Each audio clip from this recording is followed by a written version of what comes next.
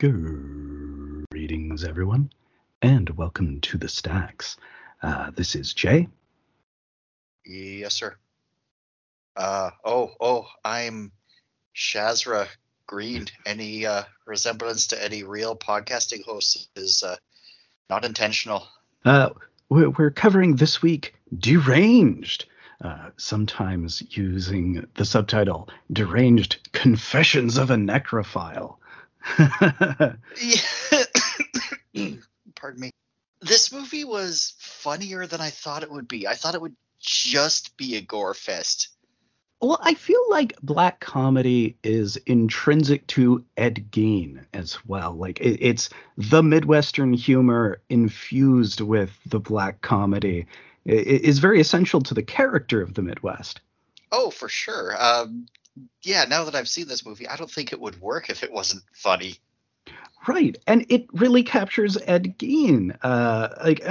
Both of us are listeners to Last Podcast on the Left, and it is funny how much Roberts Blossom's portrayal of Ed Gein as Ezra Cobb, excuse me, no intentional relation to Ed Gein, in fact, even though it says at the beginning based on a true story. And even though all the promotional stuff everywhere is like, oh, this is based on Ed Gein, the terrifying true story. Well, because it obviously is, and much more closely than pretty much all of the other things inspired by Ed Gein. But, like, it's pretty foundational. And, like, as a true crime story, Ed Gein is so foundational to horror entertainment. Oh, totally. It's the origin of, like, the Buffalo Bill type killer. It's the origin of, I guess now I'm going to start calling it the Ed Gein house. Well, yeah, kind of. And you have, obviously, Texas Chainsaw Massacre comes out later this same year. Mm-hmm. And, you know, that one has a lot of the same stuff. I mean, obviously, it is also based on Gein.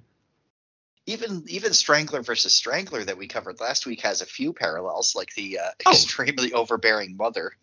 Yeah, certainly intentional. And it's sort of, if you look at like the extra features on Strangler versus Strangler, they're all talking about how it's deliberately pulling from a lot of existing tropes for a lot of that stuff. Oh, interesting. So this one's a real Canucksploitation shot in Oshawa, Ontario.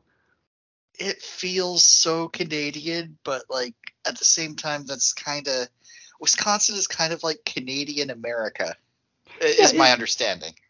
Very similar accent, Midwest on both sides of the border doesn't have a lot of cultural differences. It's very similar. Just the whole farm belt has a similar style of humor that just this weird gallows humor. And like, I know it from my relatives in Saskatchewan. Oh yeah. She's not missing. She's in my basement. So this is directed by Alan Ormsby and Jeff Gillen. Jeff Gillen notably also played Santa Claus in A Christmas Story, the really terrifying Santa Claus. Oh, cool. I still haven't seen that. Oh, I gotta watch it this year.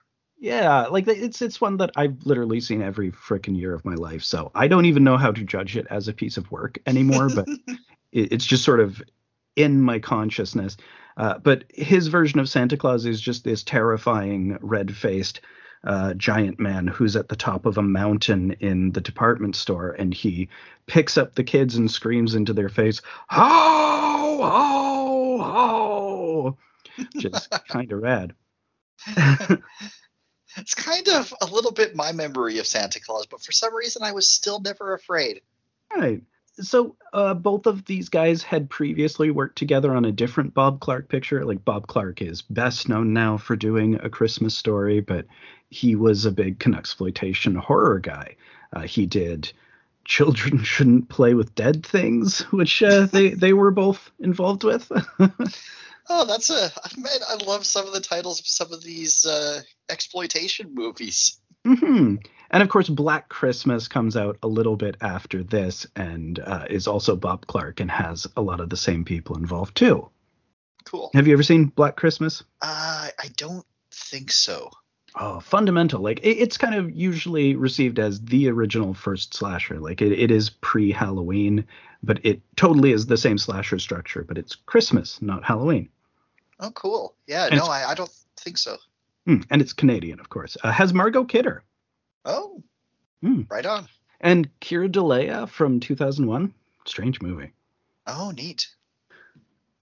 So this one, for whatever reason, the names and locations have been changed. Well, I think I've been thinking about this because I thought it was really funny at the end when it had that disclaimer that it's like all the names and locations have been changed and everything is unintentional, and I'm just like, no, it isn't. No, it absolutely is not. It's But much truer to the source material than most of the other versions, like Texas Chainsaw Massacre or Psycho, despite having obvious similarities and mhm, parallels. I kind of think the reason is so that if it later comes out that they did get something wrong, or that the sex scene wasn't like that or whatever, they can say, oh no, we were just making a fictional movie, we're just inspired by Ed Gein, we're not trying to I slander anyone that actually real. I don't really feel like it's well, like it is basic legal boilerplate to an extent, but it's also a thing where this movie just isn't all that concerned with telling the true story. It's using the true story as sort of a framework to tell a much more specific story that kind of explains him in a different way and gets the important stuff right, but sort of really ties everything too closely together. Yeah, I didn't get a chance to listen to all of the last podcast on the left episodes on Ed Gein, but I don't think the seance scene happened. No, that whole first kill is completely invented for this movie. Oh, right, because So she killed the bartender first, right? yeah, the bartender was definitely the first one, and there's just two confirmed kills known. Hmm. So there's it's playing a lot with the stuff, and it gets Mama right, but maybe it kind of streamlines his intentions too much. Yeah, the whole thing about him trying to Frankenstein his mother back to life, I don't think that's what he was really. I don't think he had anywhere near as clear of a goal as that. Well, he kind of did have a pretty specific goal, but it was different from that. He wanted to build a lady suit that he could wear. Oh, okay, which he does end up actually doing that in the movie, but they don't really talk about it. Yeah, he does a bit of that. We mainly get the leather face thing where he's wearing other faces, but iconic. Yeah, this is more like trying to revive Mama is more of a horror movie motivation.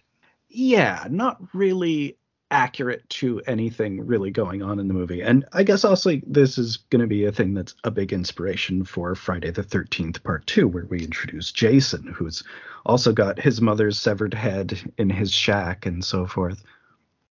Oh yeah, I haven't seen part two. I've only seen one and Manhattan in 2009. Yeah, we'll have to go through all those. They Oh are yeah, all kind of a blast. cool. This one it's really it's weird how it uses the atmosphere. The opening titles have that just low atonal electronic hum over just the snowy empty farm with the equipment that's just sort of rusty and abandoned, as you were talking about. The credits Yeah, just blood red. yeah. Why is rusted abandoned farm equipment so much creepier than, like, say, I don't know, rusted abandoned shopping carts, for example? Well, I would say to some extent probably because you're not from farmland. So it's also kind of alien, right? It's not something that you have a lot of experience of working on a farm, right? Good point. It just looks like a bunch of blades and wheels and Yeah. stabby things to me. I mean, that shit is super dangerous, and people working the farm life know that you can get really fucking chewed up by that stuff very easily. And whereas a shopping cart, you might dent your car if one's going down in a parking lot, and you're not supposed to go down a hill with them, but it's not inherently dangerous. Things are more heavily safety proofed in an urban setting where you just have such a much larger concentration of humanity in one place. Hmm. So one of the things that I think is most fun about this movie is Tom Sims. Oh, who plays Ezra? No, Tom Or Sims. I'm a newspaper columnist. him. My name is Tom Sims. The narrator who walks into the scene, or sometimes he's always there and the camera just pans over to him. It never gets old. So good. It's like this framing device where the movie is a documentary or a reenactment of the true events, where there's just sometimes in the actual scene, our guy Tom Sims, he just like steps out from behind a gravestone or something. He's like, "Hi there, I'd like to talk to you about Geico." I'm like, what's going on? Or he'll just get up from the bottom, from below the camera view in Ezra's mother's room and say, he was a deviant. He was deranged. And He should have been played. Please. Ezra's just, you can see him in the background just looking at him, giving him these looks. Like he's in the scene. He should have been played by Harold Schechter. He should have.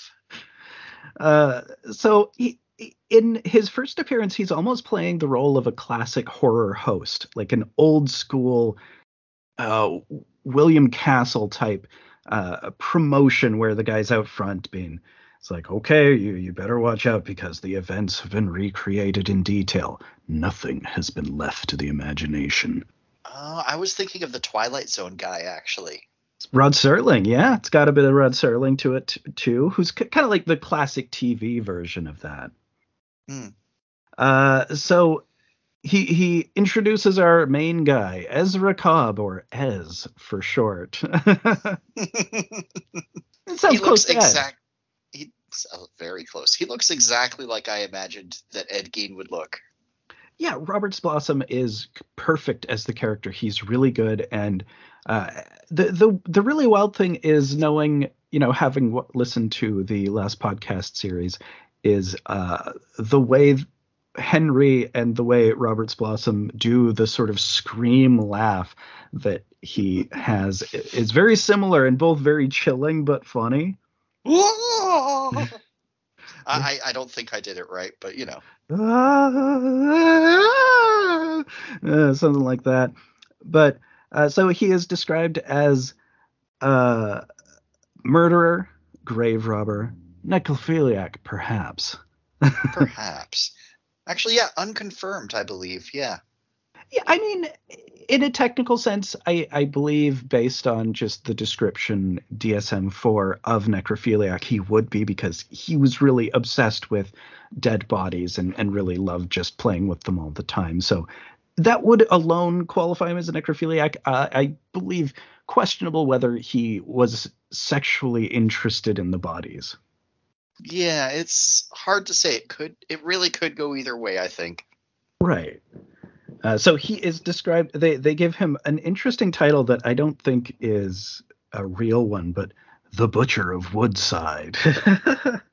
Yeah, well, yeah, I mean, they changed the name of the town. Yeah. But I don't think he was called that, actually. No, but I don't know. I wasn't alive. No, I think I don't know where Woodside is, but I think this place is, I think he was Stevens Point? No. I don't know. Plainsfield. Butcher of Plainsfield. Butcher of Plainsfield is what it is, yeah. So it catches up kind of early on with him, or sorry, rather late. We don't really have any of his home life prior to the mother having a stroke, where it's just him and the mom. Yeah, but the one scene we get of the mother tells us everything we need to know. Yeah, it's just interesting that we don't have any of the intimations of him perhaps having killed his brother, which is kind of suspected. Yeah, the brother's, he's not even mentioned in this. No, and just the father and all of the weird relationship there. There's really none of that background. It's kind of just focused. It's streamlined down to just Ed and his mom. Mm-hmm. Because he has devoted his entire life to her once she's had the stroke, and it's not unlike the situation between what was his name? Paramitic. Paramitic in if that's who we're thinking of. yes, Paramitic in Strangler versus Strangler. Very, very similar. Seems The less mother in contentious. that, yeah, a little bit. So we're introduced to him making her soup. That's what he's doing for a while. We see him carefully making this pea soup, and she's really obviously dying. Mm-hmm. Well, she even says like, "Oh, as I'm gonna like accidentally switch back and forth between Ed and Ez a lot. I'm not doing it on Oh, it purpose, doesn't but I matter. don't think I'll stop." It doesn't matter. They're Uh, the same. It's referring to the same person. yeah. Oh, as I'm dying, I'm going to die by the end of this conversation. Yeah. He says, "I'm dying. That's all there is to it." Yeah. Oh, Uh, Mama, you can't be dying. right, and she gives him one lady who she can or who Ed can call, who's trustworthy. You got to call Maureen Selby. Why is she trustworthy? Because she's fat, a big heifer. That's why. No explanation given for why that makes her trustworthy. It's just how it is. Because she's not like hot. I guess that's the idea. Skinny women just want to take your money. Because it's immediately there that she goes into the rant that kills her. Oh yeah, she just goes off quoting Bible verse and Bible. Women are harlots, and they will. You're a handsome boy, Ed, and they'll be drawn to you. And he just raised eyebrow, like they will. Yeah, there is a moment where she says, "Oh, Ez, you're such a babe in the woods, a child," and it cuts to Robert's Blossom's just wizened, gray at the temples face. Like he looks like an old prospector at every moment in this movie. Yeah, I can't get a feeling for what his age is supposed to be because he calls his buddy Sir, even though his buddy looks way younger than him, but says they're the same age. Yeah, I guess so. Uh, Like, I think he's like 40 here. I think so. It's just it's those country miles, you know? Oh yeah. Well, his face does a lot of work acting wise. Holy shit. Oh, Roberts Blossom is legitimately excellent in the role. Like he is very, very good. The other line that you're talking about was, "You have great attraction to the opposite sex," and it cuts to his just prospector face, just like oh, okay, nodding, yeah, good. Uh, and basically she has a heart attack while she's yelling about filthy black-souled sluts with pus-filled sores. The mother really was like this, exactly like Yes. this. Oh yeah. Or at least this is how she is described by Ed, I suppose. This is how Oh, he saw her, right? well, Because who yeah. else was alive to talk to people about it afterwards? Yeah, that's a good point. Uh, so she says some money stealing bitch is going to come along to try to take advantage of you. And I mean, to be fair, she does kind of have to worry about someone taking advantage of as he's very taken advantageable. Yeah, I wonder who raised him up to be that way. Yeah, I don't know. I don't know how that happened. Yeah, weird. And she's looking forward to the next great flood. Just like I can't wait for God to just kill everybody because I they're all bad. Society has failed. Does Ez have money for people to take advantage of him for? Not really. It I mean, doesn't really seem like it. he has this shack. I don't know. I'm not really sure what it is he's supposed to have. There might be like money hidden away somewhere. Oh yeah, there's money in the some equivalent of banana stand. I got nothing. There's they don't got nothing. They got Uh, nothing. so the big line, and it recurs because even as she's saying it, he's mouthing along to her, is the wages of sin are gonorrhea and death. Death. This will come back again and again. Yeah, and she is having a heart attack saying all of this stuff. Like she's gotten really worked up. She's having a heart attack, and he's like, "Okay, you need to calm down, Mama. Eat some of this pea soup." This okay. So this is the best. This just set the tone for the whole movie for me, because I knew that he was going to try to feed her the soup while she was dying and like be like, Mama, eat the soup and get better. Mm. And I thought it would be like a funny scene, like, I don't know, Lion King or whatever, where it's like, Daddy, get up. Or it would have just pathos to it, of just like him not realizing that she has died, but there's no way he can miss it. Yeah, what really happens, he does, as I was expecting, try to force feed her the soup. And she just blurbles it out, like spits it out, and then just like starts choking and spitting out blood and soup. Well, she coughs up, and it's just this huge gout of red paint, like that harsh red paint. Mm-hmm. Gross, intense. Like it really gets you right at the beginning. Like, okay, this is going to go hard all the time. Yeah, my exact reaction was, oh my God, you didn't need to go this hard, but I'm glad you did. Yeah, it's like, this is pure exploitation. We're not going to skimp on it. When he said earlier that nothing has been left to the imagination, he was telling the truth. That Tom Sims is an upstanding fella. So there's the funeral where only 2 other people show up, and I guess that makes sense because we learn later that Ez has no idea what an obituary is, so he couldn't have notified anyone. Yeah, that's true. I like the funeral scene. It's all just like he's not saying anything, and it's all shot from the back of their heads with the coffin front and center, and they're just talking like, oh, she was a good woman and all that, and he's just kind of like not really reacting. He's just between the 2 of them, and they're talking over him. Mm-hmm. Yeah, I like that. It's all like just one long shot. There was no cuts or anything. I thought that was a cool scene. Mm-hmm. And they kind of settle ultimately on, basic platitude of, oh, you'd think she was just asleep. And Ez finally perks up. It's like, she is. That's it, just asleep. I'm like, oh, yeah, I could work with that. Mm-hmm. And of course, these poor Wisconsinites are like, oh, bless your heart. Or is it bless your heart up there? I don't know. That's one of them. That one fits. Yeah, they're like, oh, poor Ez, he just slow boy, just doesn't quite know. Which, to be fair, is basically true. Yeah. Oh, yeah. He's devious son of a bitch, though. So we cut to a year later, and Tom Sims is reporting in the graveyard because Ez is there leaving flowers at the grave. He's visiting like 5 times a week.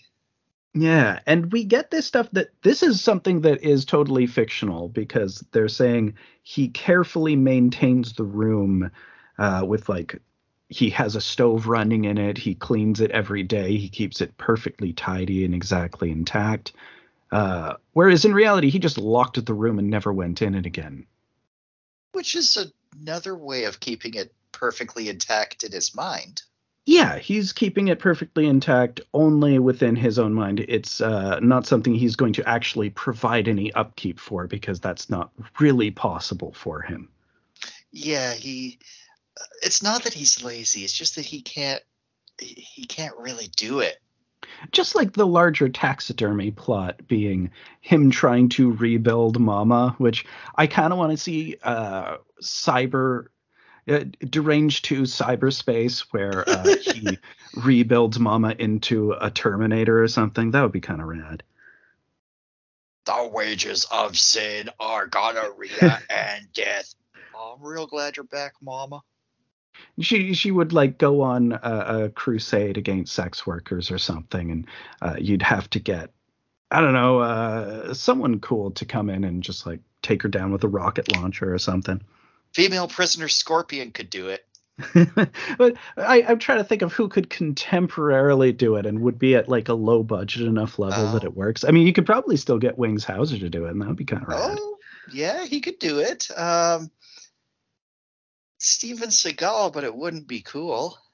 I don't know if Steven Seagal is allowed to be in films anymore. That guy sucks. I think he might live in Russia now or something. Oh. Yeah. Oh, right, that whole thing. Something like that. Yeah.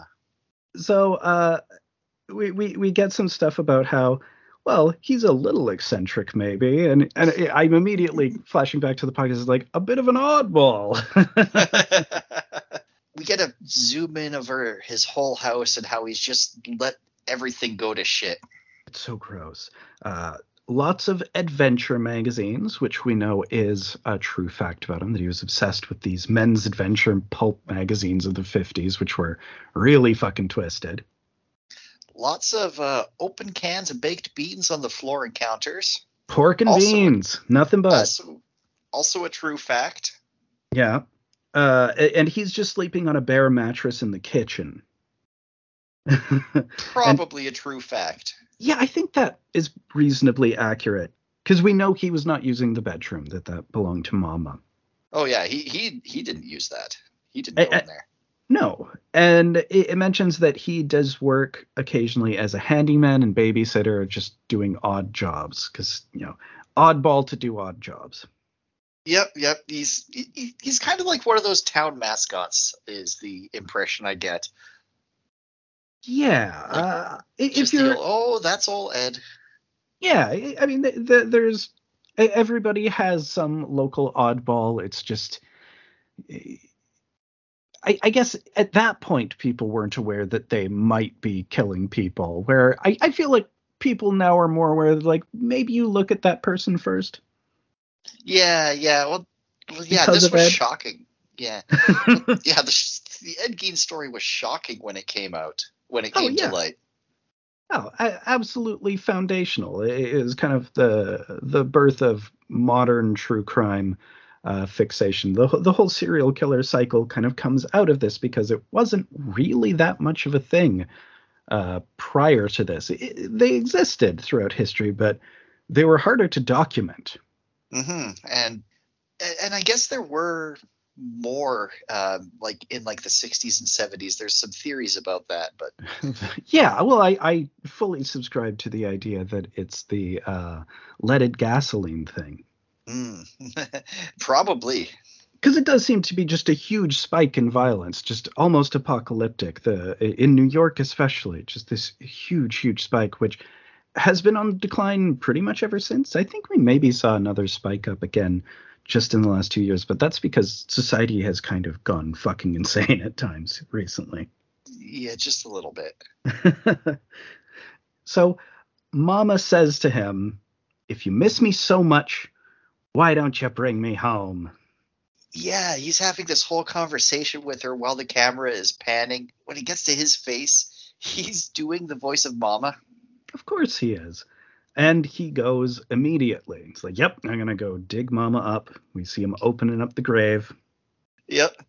She looks pristine and perfect, and he's holding her hand. Yeah, because he imagines she's alive down there. Like, he opens it up, and she's like, oh, Ed, you've come to get me and bring me home. And it's like this wonderful reunion for a moment. But he's holding a skeleton head. Oh, it comes right off. The bottom half of her arm just snaps off. Like, oh. You knew it was coming, and you still love to see it. And then one of my absolute favorite sequences in the whole movie is him driving her home, where he just has her riding shotgun, her 1-year-old corpse, while he loudly sings "The Girl of My Dreams." He gets pulled over. Well, and he does that laugh where it kind of turns into a cry. He's doing the singing and like, and yeah, he gets pulled over. His sirens, they come in. He covers up Mama with a blanket, but because he was speeding, of course. Yeah, he's so excited. Oh yeah, he's got to get Mama home. She's been away from her home for a year. That's the longest they've ever been apart. And before the cop says anything, he's like, well, she wanted to come home. Yeah, and the cops just kind of like just passes over what he said. Like, okay, that's just him being an oddball. Yeah, well, it's the whole interaction is him just overlooking everything, because it's like, Oh, it stinks like hell in this truck. What do you got in there? There's something really rotten. It's like, oh yeah, a hog got butchered is all. Oh yeah, the sheriff's like incredible reaction, like Jesus Christ, God damn it, Ez. And he's just shouting like, God damn it, Reeks, man, what are you doing? Yeah, god damn, what you been drinking, Ez? Yeah, and he's just I love the wording of it that it's hog got butchered is all. Obviously not anything related to him. It's just, well, he happens to have this hog that was dead. Yeah, where'd Hmm. the hog come from? How'd it get butchered? Who cares? Oh, it's the Midwest. It's like, well, I don't need to follow this path of inquiry any further. This makes perfect sense. There was a hog that was butchered. I'm Yeah. familiar with this situation. Oh yeah, just get rid of it, man. It stinks. Yeah, and like, Jesus, God. So he gets back to the house, and it's him carrying her in like a bride. I'm sorry I called you a hog, Mama. And there's just this low organ sound the whole time, kind of like a parody of the wedding march, as he's like bringing her in as the bride and walking her over the doorway, and she's really decomposed. Oh yeah, like well, I mean, her arm came right off.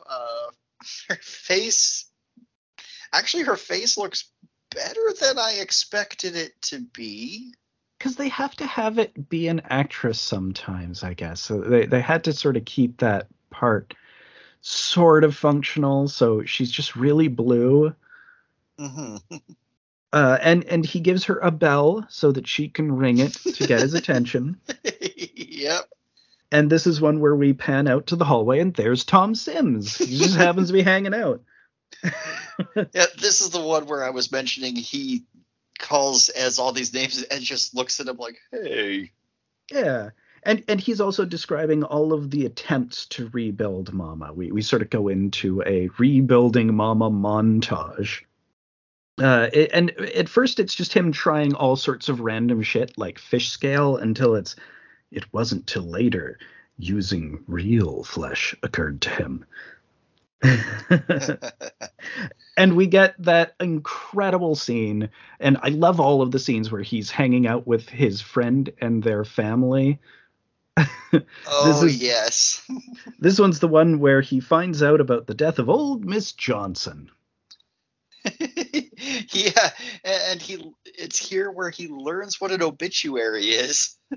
It's such an incredible slow burn because they're talking about Miss Johnson being dead for like a solid 5 minutes while he's sitting there staring at his plate, being completely oblivious to the entire conversation. Oh, yeah, and then he's like, Miss Johnson died? Yeah, and his friend shows him the obituary, and it's like they put her in the paper just because she's dead. Yeah, it's an obituary. That's what they do. It's so perfect. He's like, wait, you mean there's a list here in the newspaper of everybody who's died and where they're buried and where you can find them? This is really useful information. Yeah, you mean I can find out where and when someone been buried? This here could be real valuable information. Yep. Real valuable. And just I love how hilarious him just speaking exactly what he's doing to people all the time constantly works. Yeah, he even goes on here. It's like, well, I wouldn't take the whole thing, just what I needed. Yeah. Maybe a spare head, some extra flesh. Like, oh, Ez, that's gross. Stop talking about this. It is like my dog. Is part husky. So they ask him, yeah, are you planning to dig them up? He says, oh, wouldn't have to dig them all up. Just take the parts you need for repairs. For repairs, that's why he says it right. Yeah. And just everybody laughs like, oh, that's pretty funny. As you got kind of a dark sense of humor. He's a real character, that is. Nobody thinks to ask him, like, what do you mean repairs? Yeah, repairs, you say. It's like, oh, you might need a spare head. Maybe. And then it cuts to later that night, him POV from the grave. Hi, Miss Johnson, remember me? So he just takes the head, and this is maybe the grossest sequence in this movie. This is very intense effects. Oh, with the spoon. The Yeah. spoon. He has the skull on a platter. Yeah. Or no, just the whole head on a platter in the kitchen. Yeah, he's scooping the eyes out with a spoon. And just like black goo coming out from the eye holes. It's very realistic. It's quite impressive effect for like 74 when gore effects were pretty primitive. It's so gross. And then he saws through the skull cap. He starts scooping out the brain. Just with some spoon again, just like a teaspoon. It's taken forever. Yep. Arts and crafts time with Ezra Cobb. He removes the whole face so he can put it over his, and we see him do that. And he's like, oh, look at this. Getting to play Leatherface for a bit. You can be a Leatherface too. There are no accidents, just happy little mistakes. Yeah. So Ez starts patching up Mama with some of the bits, getting her face a little bit fixed up with some pieces of this face. It doesn't actually look any better. No, well, it looks a little bit more complete because there's, some patches. Yeah. And he brings the skull in on a platter and's like, Mama, I've brought you a visitor. I was expecting him to start like playing puppets with the skull. Well, he puts it on the bedpost, which is so fucking rock and roll. Yeah, just staring at Mama. And Sims just comes in and sits down on the end of the bed. This is the one I think you're thinking of, where he's listing all the names. Because he says he was a ghoul, a necromaniac, a defiler of the dead. I didn't defile any dead yet. I mean, arguably, this is literally him defiling the dead just now. Yes, he is. So he goes to his friends, and they have to have a man-to-man talk with him. Oh, yeah. It's time you got married. Yeah, you're really isolated, and it's starting to creep everyone out. And let's be fair. Oh, just need... just what I need for spare parts, Like, let's not try those jokes on your first date, but, you'll find a lady. Come on, Ez. What about, what's her name? Maureen something. Maureen Selby. He doesn't trust girls except Maureen, because she's fat. All right, Ez. Okay. Well, they all laugh. They're like, oh, yeah, you're right. Maybe you can help her lose some weight. Oh, yeah.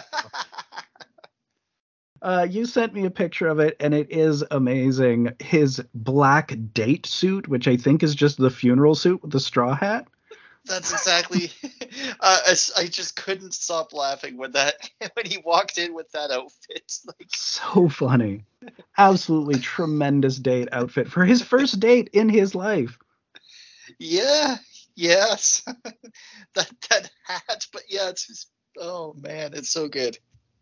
And this part is pretty broad comedy, and it is fully black comedy. Like, it is totally invented for this movie, and it's goofball. As incredibly macabre as it is, it could fit in completely in Strangler versus Strangler. Oh, 100%.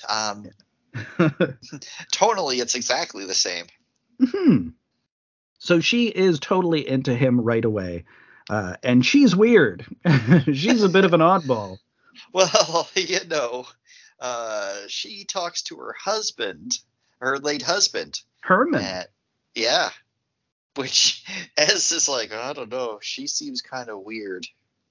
Well, and it's also this thing about how Ez's mother had this long grudge against her. And she hasn't talked to her in like 40 years. Oh yeah. Never find out what that's about. Well, it's also wild that on her deathbed, this is the only lady that she trusts, but she has not spoken to her in 40 years. What was this lady's life like? I mean, a lot of it was Hateful. sitting at yeah. A lot of it was laying in bed and screaming at her kids. I guess so. Most of I it. Yeah, I mean, some people that's the way they choose. But he tells her, Maureen. I should note she's famously Mrs. Mack, who I think is uh, the den mother or whatever in the dorm house for Black Christmas. You know, the other big one. So it's kind of cool that she's in both of these key early slashers because this is kind of slashery. It it is slashery. There's a lower body count, and it's more about like who's he going to kill and when, as opposed to how's he going to kill this person. True, although we do have a couple pretty strong examples of a stalk and slash sequence. Both of them pretty pronounced. It's a long stalk and slash both times. Not this one so much. No, but the other two, Yeah, they're they're good sequences. they're very harsh. They're quite a bit elevated from the real life equivalents of them, at least as far as we understand them. hmm hmm But they make great movie kills. Yes. So he ultimately slips that he takes care of Mama, just keeps the house in order. And like, why, just today at lunch, she said, she's like, whoa, Yeah, whoa, Ez, she said that today? yeah, and she's like, "Are you making fun of me?" Because people always make fun of me that I'm always talking to my dead husband, Herbert. Yeah, but of course hers is well, yeah, she's a psychotic, but it's a little different than Ezra's thing. It's weird because it almost does seem vaguely predatory and like not in a really bad way, but like she is obviously trying to get into his pants and she kind of doesn't have any other avenue through which to get his attention because he is an oddball. And any ordinary seduction tactics would not. He would just go right over his head. Yeah, I mean, most of this still goes over his head, and Yeah. I feel like it's not her putting on any kind of scene for him. I think she does believe in this shit as well. It's clearly like a part of her whole daily day-to-day routine. It's just it does seem like she is elevating it specifically trying to get with him. Oh yeah. Like like when he starts speaking through her. Yeah. Because she decides, well, let's hold a four-way seance. We'll have everybody. You ask Mama. It's like, I'll ask her. Yeah, yeah. I gotta ask Mama first. And he does. We get that thing because they make plans for Thursday night, and then it Yep. cuts to him at home just eating a bucket of fried chicken and talking to Mama about fat ladies and how much he likes fat ladies. You were right, Ma. She's real fat. I And like he's that. just, yeah, he's just like gnawing on a drumstick and he's like, legs big and round like a big old drumstick. He dips into like a jar of peanut butter. Oh. I guess it's the runny kind. Oh yeah. Or I think it's like it could even be like pickle brine. I'm not sure what it was. It did seem to be something pretty soft. But yeah, gross. He's just dipping it into something. Yeah. And he's laughing about it and enjoying it, and then suddenly he gets really grim. He's like, I'd hate to get stuck in all that fat. I better bring some protection. Oh, and he does. He does. He does. Yeah. And this is where he says to Mama, he's like, well, I'm a little worried that she's not all there upstairs, though.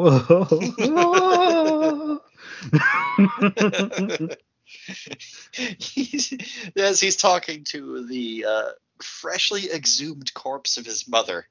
I'm not even sure how freshly it is at this point. The Uh, the sequence of time is not clear in this movie. By True. the time we True. get to the second murder, a lot of time has clearly passed. This place has become disgusting. Yes. So they hold the seance. Oh yeah, they do. We have her saying, "Herbert, enter me, enter me." And the husband, or her doing the voice of the husband, is basically like, I need her to feel love again. Make love to her. Make my wife a woman again. How do you mean, sir? Well, like, there's a whole lead up to that where first she's trying to soft pedal it with like, well, the carnal aspect of our marriage. He goes, carnival? Yes. Because it's just Herbert feeling that the two of them should hook up. It's not her Oh yeah. idea, it's Herbert's idea. No, it's Herbert's idea. Just like it's Mom's idea for him to kill her. Absolutely. And he starts unbuttoning her blouse. Or sorry, she as Herbert starts Yeah. unbuttoning her blouse. Yes, yes. And has him touch her breasts, and they start kissing. And he's sort of into it at first. At first, but then we cut to like a flashback of Mama screaming at him. Yeah, and obviously, it's the classic refrain of the wages of sin are gonorrhea and death. Yeah, yeah. And it's like cutting back and forth to that while they're about to have sex. And it's just this incredible scene of her shouting, Ezra, she needs it. Still as Herbert. Right. Like everybody dead is screaming at Ezra right now. Yeah. And ultimately, of course, he shoots her. So this is not a real kill. This one is completely fabricated for the movie, and it is a black comedy sequence through and through. It's him encountering like a female version of himself that is not dangerous the way he is. Yes. The other oddball of whatever the town is. Well, it totally makes sense that they would think to hook them up. Although I guess it was sort of his idea or his mom's idea somehow, even though she seemed to have hated her. Maybe this was all Mama's plan to get this woman killed after she died. Yeah, or maybe it's like, well, if I just introduce him to the worst person I know, he won't have sex with anybody. I mean, it sort of works. It does. He doesn't have sex. That we know of. That we know of.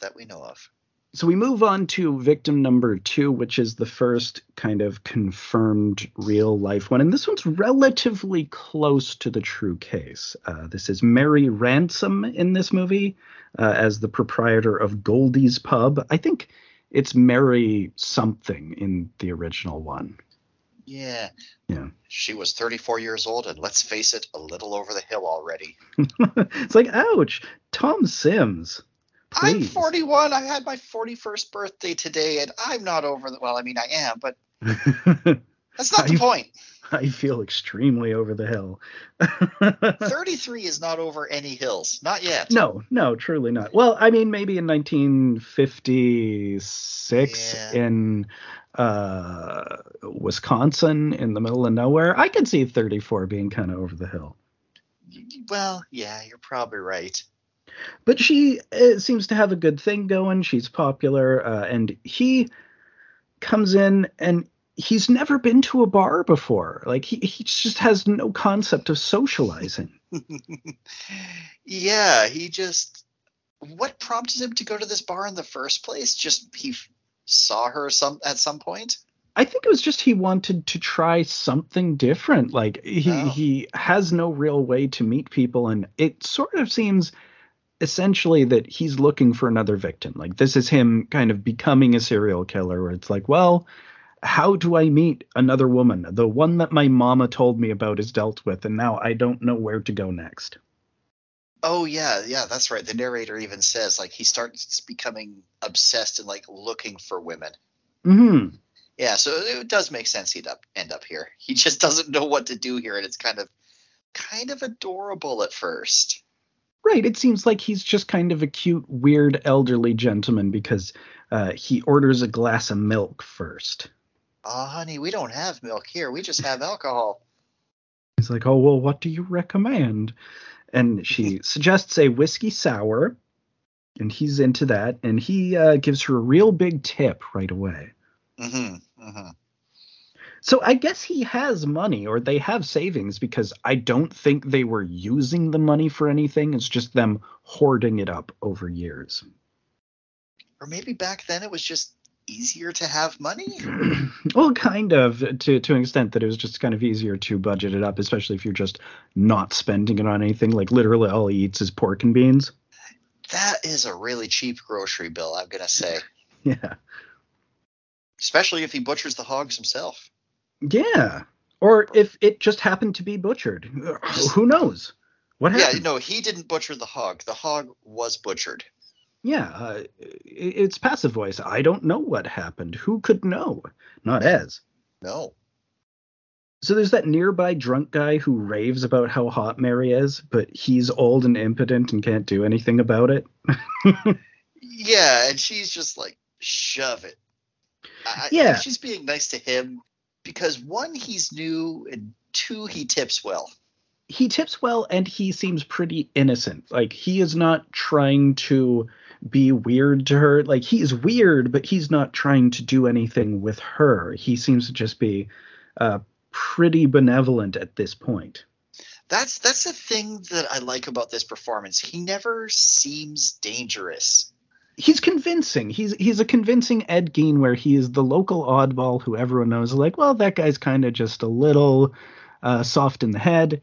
We can just, he's probably not a problem to anybody, but maybe he kind of secretly is underneath all that. Yeah, I just feel like for a character like this, they're like, the urge is high to go into like villainy mode, and they don't really do that here. Like, he has no self-awareness that what he's doing is wrong.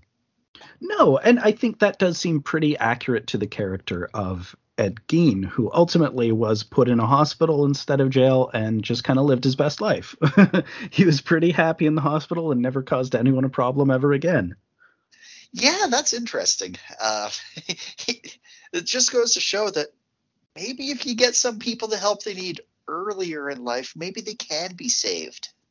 I feel like in a lot of these cases, that's true. I mean, some people are just super predators, but that does not seem to be the case with Ed Gein, who just seemed to be a bit of an oddball. I mean, honestly, let's say it. just a dull guy who happened to grow up with a terrible mother. Yeah, and obviously he committed some heinous crimes, but... Well, yeah, but... he could have been saved at any point. He was aching to be saved. He was telling people about it all along, and everyone's like, ha, ha, ha, Ed, that's so funny. You've got a very weird sense of humor. Oh, I chopped off the top of her head with a saw, and I use it as a wig now sometimes. Yeah, and the head is an ashtray. Oh, yeah, right. the top of it. Mm-hmm. So he gets incredibly plastered because she just keeps bringing him drinks, and he's never had alcohol before, and it's just like joy, pure joy. Yep. I remember my first time drinking. Well, I remember some of my first time drinking, and it was like, oh my God, where have you been all my life? And then horrible the next day. The next day, alcohol wasn't as good as I thought it was my first time, but Yeah. I know that first time feeling. Right. But immediately he starts stalking her, and it's not really him coming into the bar and hanging around. It's just kind of him casing the joint outside. Yeah, like real creepy about it, like staring in windows and stuff. Well, it's interesting. It shows how immediately devious he is, that he's not going in there and getting drunk anymore. He's not going to let his guard down any further, that there is a definite premeditation to what he's doing here. Yeah, what he ends up doing is he slashes her tires. Yeah, and just waits outside in his truck for her to need a ride. Yeah, and like just the way he comes out is just so... Even after he did this, he's so innocent about it. Like, oh, do you need a lift? Yeah. And he's going to give her a lift to the station, but obviously he misses the turn quite deliberately. to her credit, she tries to avoid all of the dumb horror movie girl things that they do that get him killed. She tries to avoid all of it. She's like, no, I'm not going to go into. No, you missed my turn. Drop me off right now. No, I'm not going to go into your house. Well, he's like, well, I have spares at my place, and you won't have to pay for them there. And he takes her to his place, and it's sort of a thing where he's trying to get her to go in right away, and she's like, no, I will wait in the truck. And she waits for quite a while. Yeah, I like the shot of the outside of the house. It makes it look like the Evil Dead cabin with like the door swinging open and closed. It's creepy. And finally, like, she's been in there for a while, and it's like, I have to investigate. Yeah, because like otherwise you can't just. And yeah, it is foul in there. It has gotten bad. She finds Miss Johnson's skull. Yep. She comes across Mama's room where there's 4 bodies, but there's 5 chairs with people in old lady shawls. Yeah. So a lot of these bodies, of course, were dug up off screen. He's been at this for a while at this point, I guess. Yeah, this is what I was talking about earlier, where it's sort of unclear the passage of time, because suddenly we come in here and, oh yeah, no, he's been really busy. There's just arms on some of the walls. Yeah, oh man, I wanted to go back into this scene because later on I saw one of the arms and I'm like, how many other body parts are there? Yeah, there's a few. Because we see that Miss Johnson is being used as a bowl for all of the dinner rolls, for instance. God. Holy shit. So first she finds Mama's room, and there's like the chairs with all of the corpses, but Ed is hiding, or Ez is hiding amongst them, wearing one of his skin masks and dressed in a shawl, and he's just like cranking an organ and howling all of a sudden. Like when she realizes it's him, she's like, yeah. Oh man. Yeah, that scream, and he just gets up, and I'm like, oh yeah, this is Texas Chainsaw right here. Right, I haven't even seen it, but yeah. Deranged did it first. So obviously, he did it before any of them. Well, yeah, I mean, they're all doing Ed Gein. Yeah. I mean, Hitchcock did it back in Psycho. There's a lot of Ed Gein in that. Oh, that's right. I haven't seen Psycho, but that's right. You'll have to see it sometime. I gotta see it. So Mary runs, screaming, and he obviously chases her and gets her. And she wakes up locked in one of the closets. She's been stripped to her underwear, and she's tied. She's bound with her feet and hands. Oh yeah, and he brings her to the dinner table. Right, he's got to come out and meet everybody. He's like, I'm not gonna hurt you. This is where we see that Mrs. Johnson's head is full of buns, which is pretty funny. And Ez just starts showing her the cool stuff that he's made out of body parts. He's like, oh, well, I don't really get to have guests very often, so I got to show you my cool shit. His violin that he used, what is it, like tendons as the chords? Yeah, he says basically, well, these ain't animal guts. dun, dun, dun, dun. Yeah, plucking it, because Ezra doesn't know how to play a violin. And he's got that big femur that he has like mounted on a wooden dowel so he can really use it as a beating stick. Oh yeah, for like his drum that he used with somebody's belly skin. The drum made of belly flesh, and he demonstrates his drumming with the femur. Yep. The whole part, especially with the accent, it kept ringing with me of fucking Red Green. It's like, oh my God, women don't find you handsome, they should at least find you handy.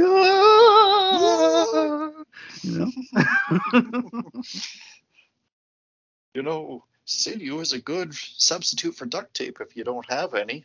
Yeah. That doesn't make any sense, but let's pretend it does.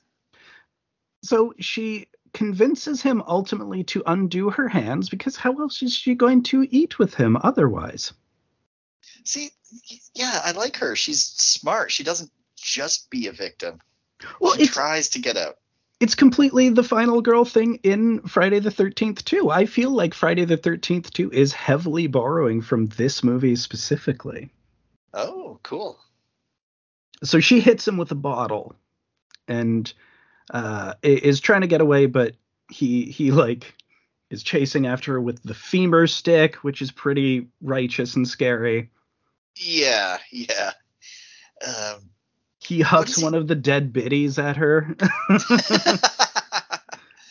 Or no, she throws one of them at him. That's right. He starts freaking out.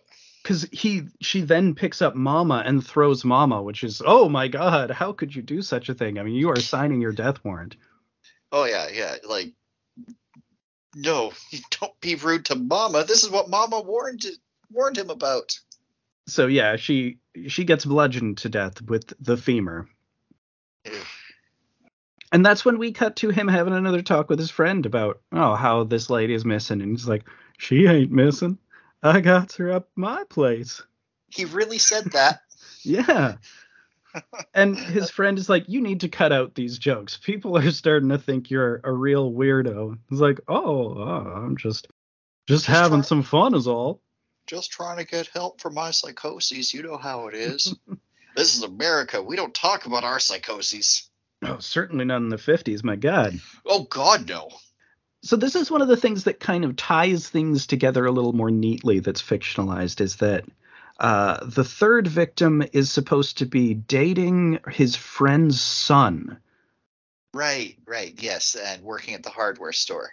Yeah, which in reality, it's just the lady who ran the hardware store, who was like another lady who's the same type as his mother, kind of in keeping with his MO. Oh, yeah, it was a mother type, and like he couldn't handle how attracted to her he was or something.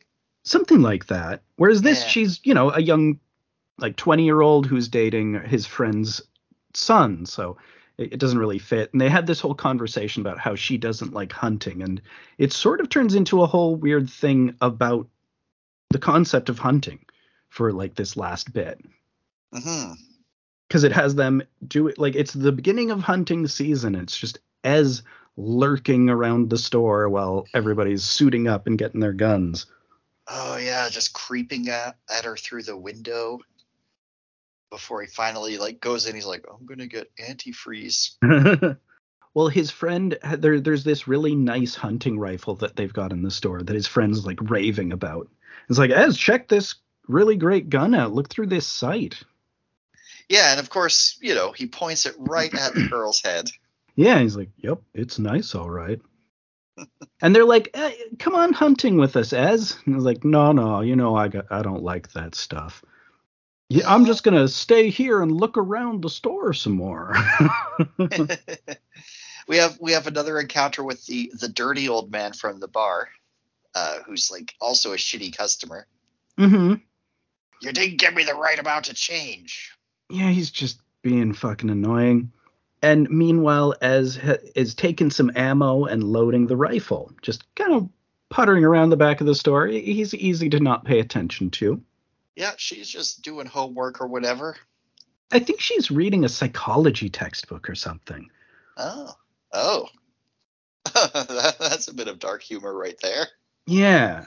So he shoots her, and then this whole next part is fictionalized as well, because I believe he just shot her and she was dead, and he just took her back to the cabin. But we have this whole crazy sequence where she wakes up in the back of the truck, which is very Texas Chainsaw Massacre. That's kind of how that movie ends.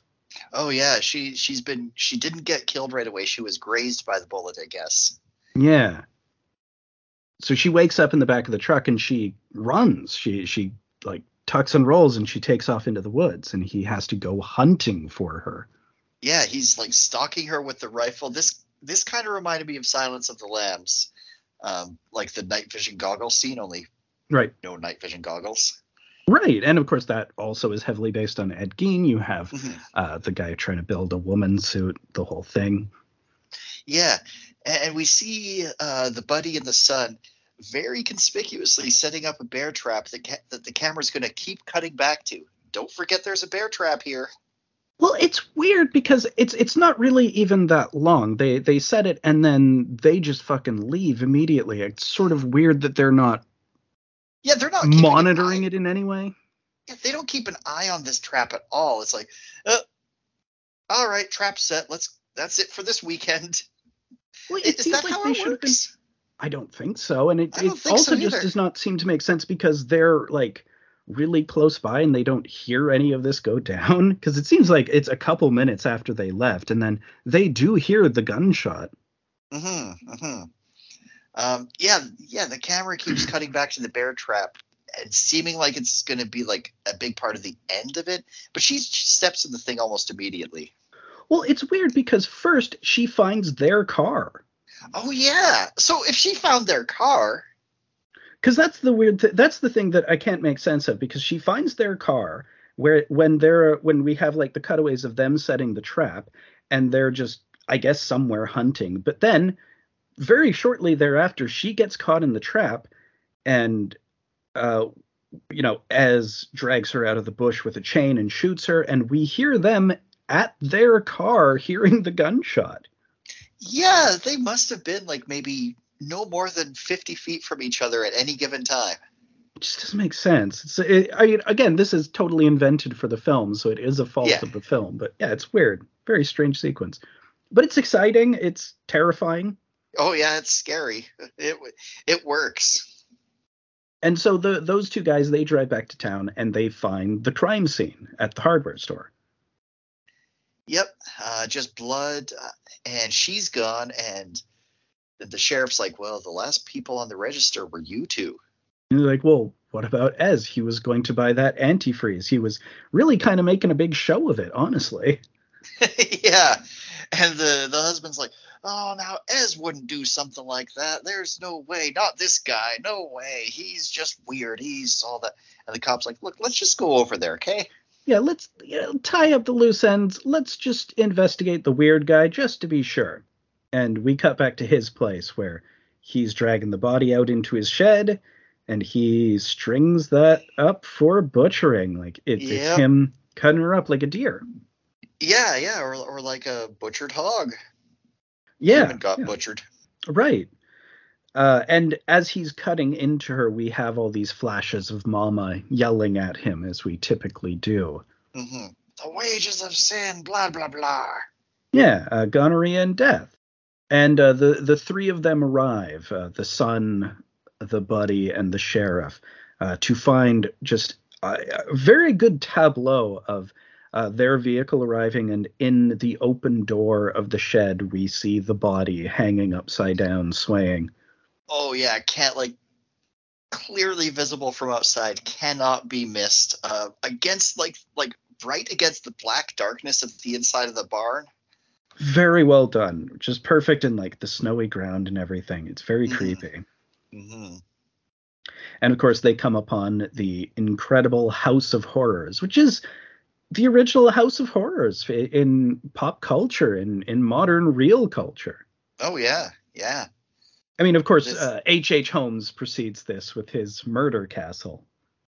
Yeah, but it didn't look like a House of Horrors. No, it wasn't filled with the bodies because he was selling the bodies. He was mercenary about the stuff. Ez wanted the bodies. Oh yeah, no, he needed them for his arts and crafts. Yeah, I mean, he was a handy guy. You know, if the women don't find you handsome. So yeah, it cuts to him and he's doing his laugh crying and like and it freeze frames on him with all the bodies, and then it just says 3 days later, all the townsfolk got together and burned the Cobb farmstead to the ground. Which is not, I mean, it's a half truth. They did do that ultimately, but it was not like 3 days later. It was after the trial. Yeah, of course. It was a whole thing where there was an auction that was going to be held to auction all of the stuff off. And they're like, nah, we're burning the whole place down. You don't get to keep any of it. I think the only thing that survived was his car. like his truck. Oh man, auctioning off the. Yeah, it's good they didn't do that. Yeah, I don't know what exactly they would have auctioned off, but I think most of it would have been extremely macabre, and it's probably best that they didn't. Mm-hmm. Man, can you imagine Ed Gein's belly drum just around? Someone has it. I Some. mean, these things do exist. I mean, someone may have that because that might just be in evidence somewhere, you know? It could be. Could be. Could be in like a crime museum or something. And that's kind of an appropriate place for it, I suppose. I guess. It's I his mean, hardworking arts and crafts. Are you going to just yeah. like throw that in the garbage? Come on. Well, He had eh, to do some big digging for that. what? So, for people who like, what is the proper disposal method of this? Like, in terms of respecting the dead, what do you do after this has already been done to a body? I don't know, because I feel like a lot of this stuff just sort of ends up being kept as evidence or kind of appearing in crime museums and stuff like that. Uh, Because it's become just a weird piece of history, and I feel like, especially in a case like Ed Gein, it's kind of what makes him a little bit more sympathetic than your average serial killer, is that most of it was just bodies he dug up, and that he's yeah, just obsessed with death. yeah, and like we were saying, like he didn't even really know he was doing anything wrong. It's most of the time. I feel like he knew to a certain when he was killing someone, he knew pretty well that it was not a good thing that he was doing, and I don't think he was trying to hide that he was doing this stuff, and that he was fully willing to be caught so that someone would help him. Yeah, that's probably it. That could be. Because he is certainly one of those cases where, once he was caught, they put him in a hospital and he was happy. He was dealt with. He never caused a problem to anyone ever again. He got better, I He guess. got the help he needed. Yeah. He got some help, which he had never had in his life before. Oh yeah, yeah. Oof. So that is the end of Deranged. Real fucking crazy movie. Just exploitation classic. Robert's Blossom is fucking incredible in it. Mm-hmm. Mm-hmm. Yeah, it's all over the place. It goes from like crazy gore to like actual scary stuff to downright hilarious. I love it. It's super good. It's funny. Like it's surprisingly funny, even though it is also quite extreme in its horror. Unsurprisingly, I believe this one is one of the chief video nasties. Mm-hmm. Mm-hmm. That's probably not a shock. Not really. uh, Any time where someone is killed in a way that could be easily replicated is pretty commonly going to be on that list, especially from this era. Mm-hmm. Especially based on how real people actually died. Yeah, and intimations of cannibalism, that was really verboten. Oh yeah, yeah. And Texas Chainsaw Massacre was like one of the real uh, big major ones that they were very upset about. Like just the title alone, and this one's similarities to Texas Chainsaw obviously would not have done it any favors. Mm-hmm. But yeah, it rips. It's a really good movie. Crazy fucking shit. Yeah, I was in terms of tone, I was expecting something more on the more along the lines of the Henry Lee Lucas movie, Henry Portrait of a Killer. But no, this is wild. Yeah, Henry Portrait of a Serial Killer is kind of unique. I feel like there's nothing else like that that's that fucking visceral, at least in terms of American ones. There's one Angst that I've seen that's a German picture that's very fucking intense. But I can't think of a lot of other ones that are sort of that tone. Right, right. Yeah, neither can I, honestly. And I do feel that the black humor is really central to Ed Gein as a character and just Ed Gein as a cultural figure. Ed Gein's the only human being who has a whole subgenre of jokes based, like regional jokes, the Geiner. Like, that's Oh yeah, incredible. right. I remember that now. Yeah, I remember hearing about that. Yeah, just gotta give mad respect for that. So any last thoughts before we head on to part two? Oh well, before you end the podcast, you gotta I have no last thoughts. I got nothing. We are back for part 2, where we're talking about Another Day, Another Man, a 1966 picture from Doris Wishman. First time we've talked about Wishman here. Well, you mentioned her in passing, but this is the first time we've That's why I gone say the into first any kind of... time we've talked about Doris Wishman. Yes, this is true. I do want to spend a little bit of time first, not too much, talking about the other Bad Girls movie Go to of hers, Hell. Bad Girls Go to Hell, that you recommended I watch first while really high, and oh my god, that was the right call. Real brain blast of a picture, Bad Girls Go to Hell. It does kind of feel to me her most iconic and perfect work. It's the one that really defines her. It's the one that really shows her aesthetic and her sensibilities to the best effect, because it's so repetitive, but it kind of just shows all of the things that she likes to do over and over again. It works really well. It has a shocking twist ending that time is a flat circle. Right, it is Lost Highway. In 1960 whatever. Well, she's a bad girl and she went to hell. She's not a bad girl, though. She did stupid things, but she made bad decisions. Yes. So she's a bad decision-making girl, and it just kind of keeps... I feel like it's sort of metaphorical in a sense, whereas like Doris Wishman is often described as anti-feminist, and I think to some extent that is apparent in some of her work. But I feel both of these are a little bit more about holding people culpable. This one, for Bad Girls Go to Hell, more so it's about this girl keeps making bad choices about the men in her life, sometimes also the women in her life, and she's unable to break out of the cycles of her constantly making these bad relationship decisions. Yeah. It all starts with I felt so bad for laughing at this rape scene, but the way it's shot is hilarious. The way Doris Wishman shoots stuff is so specific to Doris Wishman. There's nothing else like it. Kind of a little bit like Andy Milligan, who has kind of a similar aesthetic. He's like the gay Long Island, really far horror version of Wishman, and even lower budget, arguably. Yeah, the camera work in this is literally all over the place.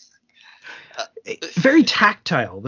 Especially in Another Day, Another Man, where it's like it feels like a lot of it is probably just behind the scenes footage from the other two movies. It's like they were goofing off on set, so it was fine that the camera dove directly into that guy's butt. Yeah, or the camera just does like these fast zoom in and zoom out of the girl's boobs while they're having a serious for these films, conversation. Yeah. And some of that's just in the regular movie too, but a lot of it feels like they were goofing around, and it feels like someone obviously dubbed in and post dub says to her, you're not going to use that in a movie, right? That's just us goofing around. These are bloopers. They go on the blooper reel. Well, I've made Blooper Reel the movie. That is a good description of Another Day, Another Man in a weird sort of sense too. Yeah, but in Bad Girls Go to Hell, the camera is just flying all over the place.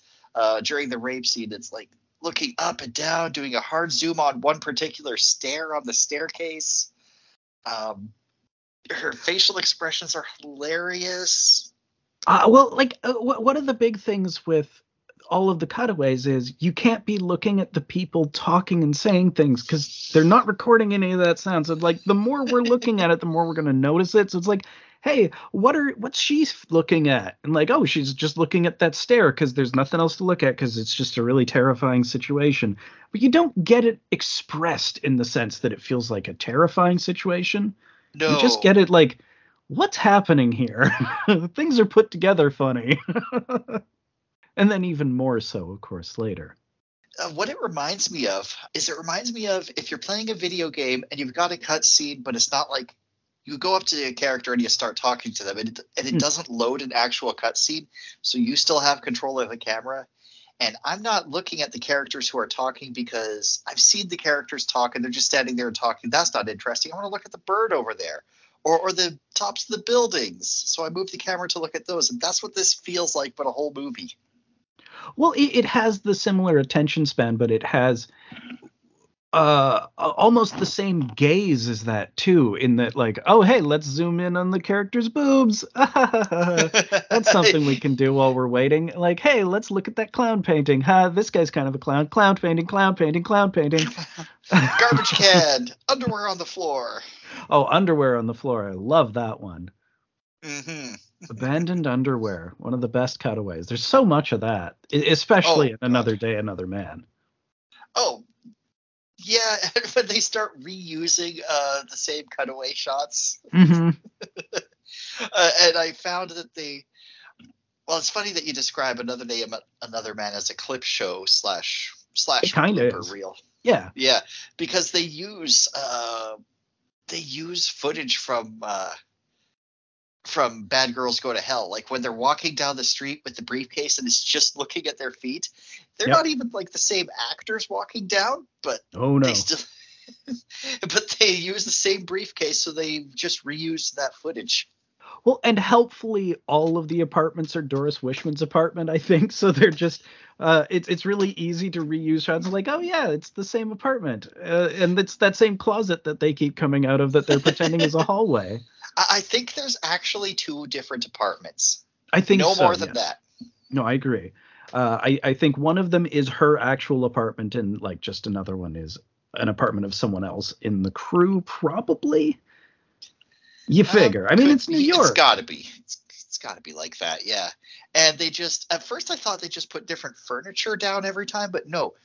They put different blankets on the existing furniture every time. Oh. Yeah, and one of the rooms is clearly just divided in the middle by a curtain that we just pretend that that's the edge of the apartment. Yeah, and you really start to understand it when you've seen more than one, and you realize they all take place in these 2 apartments. So I also watched My Brother's Wife, which is the next one in the set, and is the other one from which I would say much more of Another Day, Another Man is pulled. So it is kind of, as we were saying, the Clerks animated series situation where it feels like it's a clip show where a lot of the clips are taken from the other episode that hadn't aired yet. I'm going to watch that tonight, actually.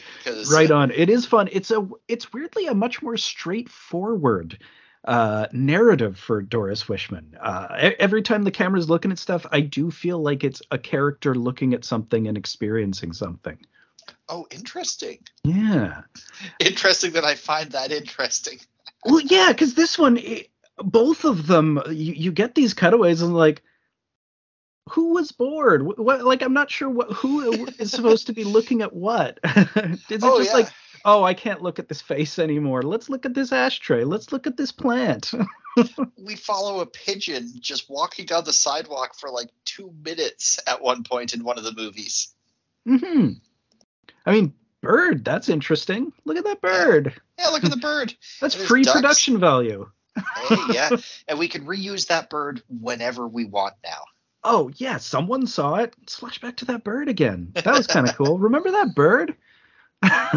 we could use it for like other movies too when there's dead space that we don't want to put stuff in. Well, I feel like that's kind of the incredible mercenary thing that went through Wishman's head of making Another Day, Another Man. It's like, well, all of these movies are shot in this way where I'm carefully not looking at faces when people are talking. So it's all silent already. I could just put another voice over it and use a bunch of different ones, and I can use a bunch of just the behind the scenes footage, and we can make a new story out of it free. This is just like all extra material. It's like all the film reels that she's shot are like Legos that she just puts together a different way. Mm-hmm. It's sort of tremendous. Another Day, Another Man is a really interesting one because it's sort of pure unfiltered Wishman in a really bizarre sort of way. Because it is a clip show, but it's like her doing her own clip show based on two movies and a bunch of behind the scenes footage. And I don't know how much is new exactly. It does seem to just be her hanging out with all of the people from those two movies in her apartment. Some of it has to be new. Some of I it's don't know gotta how be. much, but because I haven't seen the other movie, but I figure, A lot of it is from My Brother's Wife. There's so well, much. It's very noticeable watching My Brother's Wife. It's like, oh yeah, okay, that's that part. That's that part. yeah, but let's get into Another Day, Another Man. Hell yeah. So we have I guess our main character, Anne, maybe, And who has recently married Steve, uh, and wants to quit her job and is keeping it a secret because her boss doesn't want married women in the office. Creepy, yeah, but also creepy, weird. Seems like it should be illegal, probably. yeah, but also 60s though, so maybe not that weird. Well, I don't. I remember seeing a, you know how much I love these stupid industrial reels from like the 50s and 60s. Just like weird old instructional videos for the workplace. Oh yes, there's some gold in there. Right, and there's one I've seen where it's about women in the workplace post-war and just this guy who just hates women in the workplace, and it's him making all these arguments, and it's sort of pushing for all of that's bullshit, and maybe you need to chill out. It's kind of a fun instructional video in that nature. Oh, cool, cool. Yeah, and it feels like that to an extent. There's a real instructional video flavor to a Doris Wishman film. There kind of is, yeah. Like every time somebody is shocked and does a gasp, they do like the TV commercial ad shocked gasp. Mm-hmm. Like so dramatic, they throw their hands up, but they like just pause enough. Well, they are silent actors, so I guess they're really Oh, playing to the rafters, right? Because well, like they literally are doing a silent film on set. They well, know I they're guess not recording any sound. that makes sense. Actually, I never thought about it that way, but that does explain all these like big physical performances. Sometimes, Well, sometimes there's not. right, and I guess especially because most of these people are amateur actors or non-actors. Or actors in a different kind of acting field, perhaps. Well, this is pre-porno. Like porno literally didn't exist in terms of as a cinematic format. Kind of only starts to come to like as an actual thing that you could do like a feature length movie of in a few years time. Like we're just before that. That's sort of the gap that Wishman fills with the nudie cuties and the roughies. This is sort of the roughies era, which is sex and violence mixed together. So there's, you know, there's there's going to be some rape in there. You just blew my mind because it never occurred to me that there'd be a time of like film media that doesn't also have a time of porn overlapping it. Yeah, that is a really fascinating thing, and there's this excellent documentary. I think Severin put this one out, like the Video Nasties one we watched, called "That's Sexploitation," and it's just tracking that weird era where porn was literally illegal, so they couldn't have for a while. There were just like nudity only had to be in sort of a scientific context. So you had the white coater films where you would have nudity in the context of someone in a lab coat talking about sex. Mm. And then you had the nudie cuties where you just hung out at a fucking nudist colony. Okay, yeah, I did find it like kind of weird that they clearly wanted to show nudity in here, but there's none. Yeah, yeah. Because this is where it's not quite allowed. And the early Doris Wishman, like Doris Wishman started in the Nudie Cuties. I just got that set of her earliest movies, starting with Nude on the Moon, where they're at a nudist colony and some men on the moon show up, but they're into nudity too because they're like an evolved race and so forth. You know, they're moon people. Our Cool, super cool. jumps are much better than yours on the moon. So Anne and Steve are newly married, and they are so codependent. Holy shit. Steve sucks. Steve sucks. This is obviously played to be super romantic, but they're saying things like, I can't be without you for 24 hours. Oh, I'm ready to be a housewife. That's what I want to hear. There's nobody else for me. And Right. Well, and all of this is post-dubbed, so again, it sort of feels like Doris Wishman's satirizing monogamous marriage. it does kind of feel that way. I just imagining that these two characters had the discussion, like, would you still love me if I was an octopus? Oh, sure I would. Would you still love me if I was a useless invalid who sat in the bed all day and forced you to sell your body for money to keep us both alive? Maybe. Excellent. Steve is weird because it does kind of seem that he is predatory in some sense. It doesn't really. I don't know how he thought his work was going to support them, because I don't really get what his work is. No, I don't get what anybody's actual. Well, I get what Tessa's job is, but I don't get what any of their jobs are. Right. I mean, Anne works in an office. Yeah. I mean, I don't understand office work, period. Like, what even goes on in there? I saw Office Space, and that didn't tell me anything. I guess I'm technically an office worker, but I'm a remote office worker, so I don't deal with the office politics quite so much. But yeah, clearly, like, the whole thing was Steve wants Anne to be a stay-at-home housewife, but Steve's job doesn't currently pay enough to be able to afford that. So he has to go for this raise, which he hasn't done yet, even though they've all got married and got these big plans. Yeah, and she's not allowed to be married with her job, as we were saying. Yeah. And it's like this whole stupid thing. It just seems like their whole marriage is built on a foundation of lies, which is probably not great. Yeah. I wonder how much of Steve's bullshit is true and is a lie as it goes on through the movie. Well, yeah, especially vis-a-vis the financial status, which seems to be just a mess. Oh, yeah.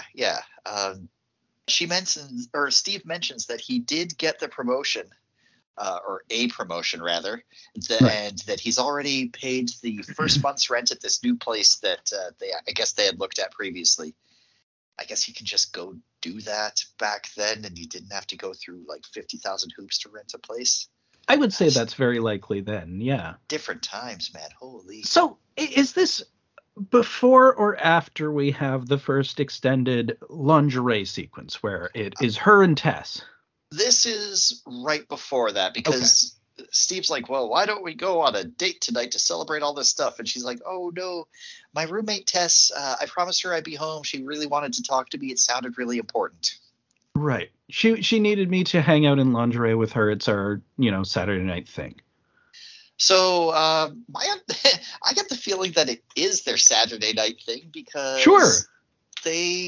she goes home and talks to Tess, but Tess is all like, yeah, I actually don't want to tell you what's wrong, but let's all get undressed and hang out in lingerie. And they do. Right. And this is a staple of the Doris Wishman, this era of Wishman. That is just what people do anytime someone is alone in an apartment. It's like, well, I got to get out all these clothes and into just some slinky underwear. I mean, what else would I be doing? And then we'll do housework in the lingerie. Why not? Yep. That's how Bad Girls Go to Hell starts. It is how Bad Girls Go to Hell starts. She goes out of the apartment in the lingerie just to take out the trash, and that's when the maintenance guy rapes her. Well, he attacks her, and then someone interrupts them, so he leaves that note. Yeah. And then she's like, I don't understand. I guess I'll go see him and find out what this is about. And that's when he attacks her. It's like, lady, bad decision number 1 or number 2, maybe number 3 by that point. She racks him up fast. Oh, yeah. And then she ends up destroying the note that could have been used as evidence against the rapist. So she has nothing to do but leave town. Well, not even that. She leaves town drawing attention to herself by being the person who was there and left town. Like, she just, every decision she makes at this point is so unbelievably dumb. And you do get the impression from the end of the movie that she's just about to redo all of the same decisions anyways, even though she just remembers having made all of them in her loop. Oh yeah, no, time is a flat circle. She can't get out. She's not smart enough. She's gone to hell. Yeah. Well, nobody goes to hell in this one yet. Or maybe everybody Debatably. is in hell. Or maybe they are. Yeah, you're right. As they're getting dressed, or undressed rather, which is a big long sequence. It's always a big long sequence when they're taking their clothes off. You got some go-go music going. And yeah, there's voiceover. No actual talking. Again, we're never. not watching them talk. No sync Sometimes. sound. But Anne is, since Tess doesn't want to talk about whatever she wanted to talk about, and Anne got her date night ruined because of this, she's all like, well, you got to stay away from Bert. He's not good for you. And we learn here that Bert is Tess's boyfriend / pimp. Right. Bert is a real big character in this. And he's a major character in both of the other films as well. He is the scumbag who is involving himself with the brother's wife of my brother's wife. Yeah. And in Bad Girls Go to Hell, he's the drinker. He is the drinker who goes from like 0 to plastered in 30 seconds, but he hits every stage in between. And he's just like a super angry drunk.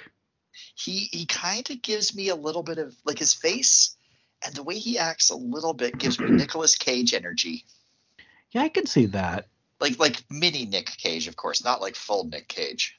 Well, like classic New York scumbag. So it's sort of like a proto version of his Moonstruck character, but totally unsympathetic. Oh, yes, that's what it made me think of as the Moonstruck character. Mm-hmm. He's got kind of that look to him, but like, a really disreputable and just genuinely bad guy. He's really nasty. He's a real piece of work in My Brother's Wife. He's pretty bad in this too. He is. And you could make an argument for him being the main character because he's the only one who gets to narrate a story. His voiceover sequence is absolutely my favorite part of the movie. Oh man, it was good. It's up there. It's not my favorite part, but it's up there. Yeah, they're discussing like how Tess has got to get away from Bert because he's real bad for her and real bad for everybody he comes into contact with. But Tess is like, well, how else am I going to get $200 a week? Right, $200 a week. $200 a week. That's going to be. Yeah, that's an important line. That's going to echo. Yeah, it's going to be a dental plan. Lisa needs braces. Absolutely. I mean, $200 a week. That's big money in 1966. That's kind of big money now. When I was, that's about what I was pulling in when I was doing food delivery, and I was like, oh, this doesn't work. Right, but that's like full rent money in New York in the 60s, in the right place. Yeah, that's pretty good. Mm-hmm. And Steve doesn't know what Tess does for a living, Steve being Anne's husband. And Tess is like, well, if Steve did know what I did, he'd think that I contaminated you. Which arguably she did. That kind of seems to be maybe a Doris Wishman hypothesis. Yeah, it's debatable. She wouldn't have got involved in that work if Tess didn't exist. Right, although she also wouldn't have gotten involved in that work if her husband wasn't a useless loaf. That's also true. Who is not only useless but oblivious to everything about her. He's so clueless because he's only stuck in his own wallowing in his own misery. Yeah, like it's so bad for me that my wife has to put herself on the line like this. It feels sorry for me that you have to do all this stuff, and it makes me look like a bad husband kind of thing. He's just constantly disgustingly woe is me about his situation, about not being able to provide for her while she is the one not being provided for. And it's like, I'm still listening to you complain about not being able to do anything about things. Like, I'm sick of it too. I kind of do get her wanting to just go out at night, that maybe she did have other options, but this is a pretty good option. This gets her out of the house, get some nightlife. But we aren't at that point yet.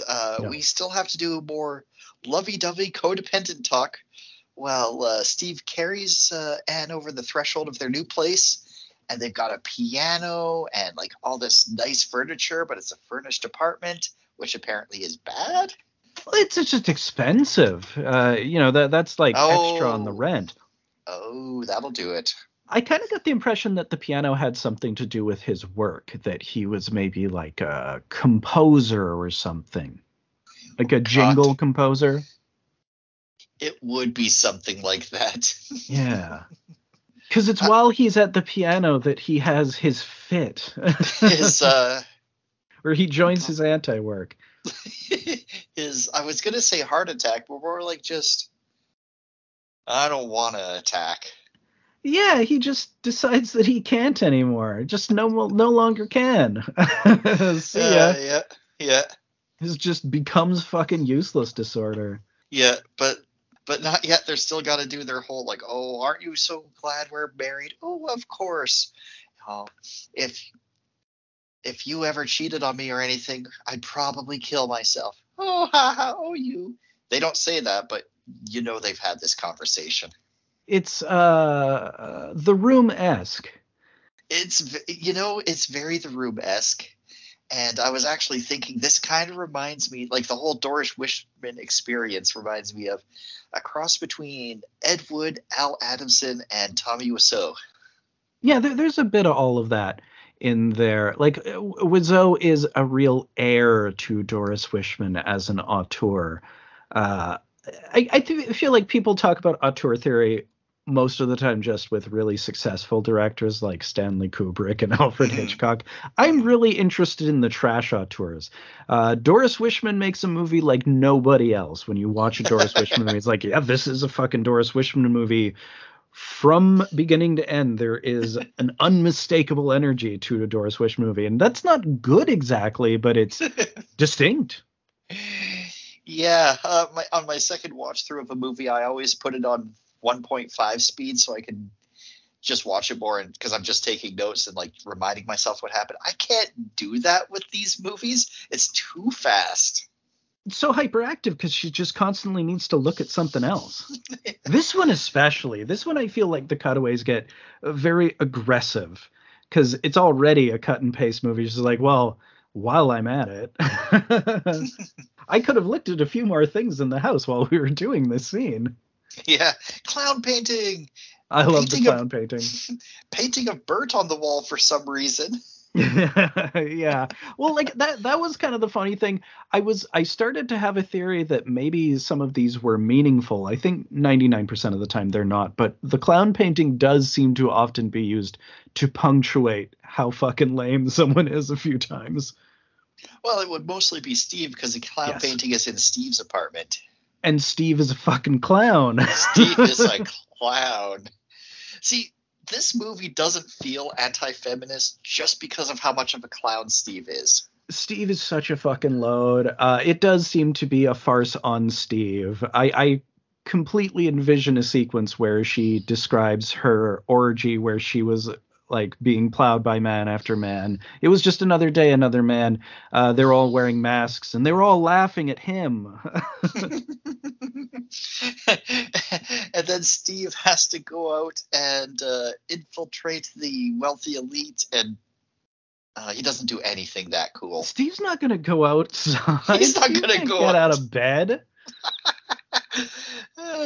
No, you're right. More like, oh, well, I guess I'm just going to lie down then. Well, because like he's not even a version who seeks status. He just sucks. He's just waiting for life to take him. Yeah. I don't know. Oh, man. But now we get to meet Bert for the first time. We've got a scene with Tess and Bert. Right. Bert the pimp. Bert the pimp, yep.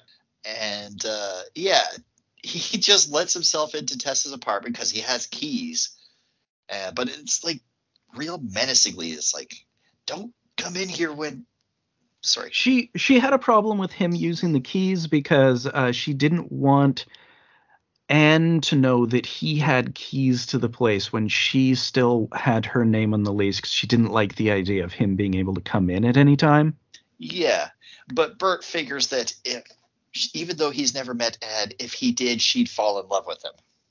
Yeah, that seems like his whole deal, and I think this is around where we get into the pimp's plan scene, which is incredible. But uh, I think this whole key thing is a sequence from My Brother's Wife. I believe it's just entirely recycled from that. Oh, really? Okay. So Yeah. is this when we get into his story of how he exploits women? Well, there's a couple more scenes of Anne and Steve being lovey-dovey and codependent, but fuck those. Let's get into his story. Okay, so it is just an absolutely incredible sequence because it is the montagiest of the whole movie. It's where we just get every little bit of sex that she could wring out of those. It is the stuff where a lot of it feels like it's just people hanging out behind the scenes for some of it. Yeah, so his whole thing, because there's a shindig going on, and he wants girls to be there, so he's getting Tess to get the Desme twins. And then he starts talking, like he falls asleep in a chair and starts thinking about how he recruited them. I went to the bus terminal one day. Yeah, real productive day there. Yeah, Dolly and Daisy, the Bennett sisters, Darlene and Dawn Bennett, actual twins. Oh, really? Okay. Yeah, he's talking about how like they just came into town, they didn't know anybody, so he's like, I could use them for my business. This is how he talks. Yeah, well, I again, it's the incredible art of the '60s commercial voiceover. It's specifically in the exploitation genre where you're gonna have a guy who sounds like this. Come see Blood Shack, you know? I'm And going to he's shoot Clint Eastwood in the new Western, but I'm actually going to get shot by him because I'm not cool. Yeah, and he's also doing the voice for those because those are all shot silent. Because I don't think this is Sam Stewart, the actor behind Bert. I don't really think it's his voice because I think Probably this voice not. just recurs in all of these movies. It's the same voice as the rapist in the first one, who's played by a Hmm. different actor. Yeah, and I'm fairly certain, like he may do the same voice for My Brother's Wife, where it's the same actor, possibly. I Okay. can't remember. But yeah, just his voiceover is tremendous, and it's just all of this stuff. This is the scene where you told me it just like you couldn't stop laughing. Oh yeah, it keeps going and going. He's like he recruits the twins, and he's talking about this girl named Meg that he recruited, who outside of this flashback, she doesn't exist in the movie. I looked for her. Right. She's from. I think this is all footage from My Brother's Wife. All of the Meg stuff. I think she is the titular brother's wife. Okay. I think. And yeah, he's like talking about how he recruited her to his pimp ring, and like just by introducing her to the twins, he gets one of the twins to be a sex worker just by getting her really high. And it's like, oh well, now she's ruined. Now she's a sex worker. Well, that's how they get you. I mean, that's a basic Yeah, reefer madness argument. Another it is. classic exploitation picture of the era. It is totally reefer madness. But Mhm. the thing that gets me is like they bring Meg to the twins' place, and the one girl is just sitting on the couch, like lying face down on the Bouncing her couch, butt. just bouncing her butt and bouncing her butt like nonstop Oh, for freaking. endlessly and just constantly cutting back to it, and you have the go-go music going. Yep, and like Meg just takes off her stuff and starts her clothes and starts dancing. We just cut back to the bouncing butt. And And then I like, okay, and then of course Kirk and Spock or Kirk and Scotty are nodding, admiring the butt, and like, yeah, wow, majestic. yeah, every time I thought that the scene was going to like that this cut was going to be the end of the scene, it just kept going, just like them going to the Enterprise. There's like a half-speed version of The Bird playing, like everybody's heard about the bird. But that's not the part that I was dying laughing to Oh, actually, okay. because we meet Meg's fiance, a guy named John, who who wants to take Meg back to the farm and make her be a farmer's wife. She doesn't want to, but she didn't want to hurt his feelings, so she agreed to marry him. But Yeah, then, that's weird. I also wonder, with his name being John, if it's yeah. code for maybe he was just a John who was obsessed with her Oh, that that she changes the married. context. Could be, could be. Well, I'm going to say no, because he didn't know about the work that she did, because he found out during that phone Oh, call. yeah. And this is like, and then when he confronts her about it, he does like the angry Arthur clenched fist meme. Oh, yes, he does. He's like clenching and unclenching his fist, just getting angrier and angrier. And this is the only time I think in the whole movie that it looks like dialogue is coming out of his mouth, is when he calls her a whore. Yeah, it's a distinct mouth movement. You can really see it. It's a good O sound. And then he let her know what he really thought of her. Whore. And then, so this is the part that made me laugh. The next scene is him coming to Meg's apartment to apologize, and the twins just start making out with him, and it's just, this scene just goes on and on and on, and it's doing the music, and it's like repeating the footage again and again.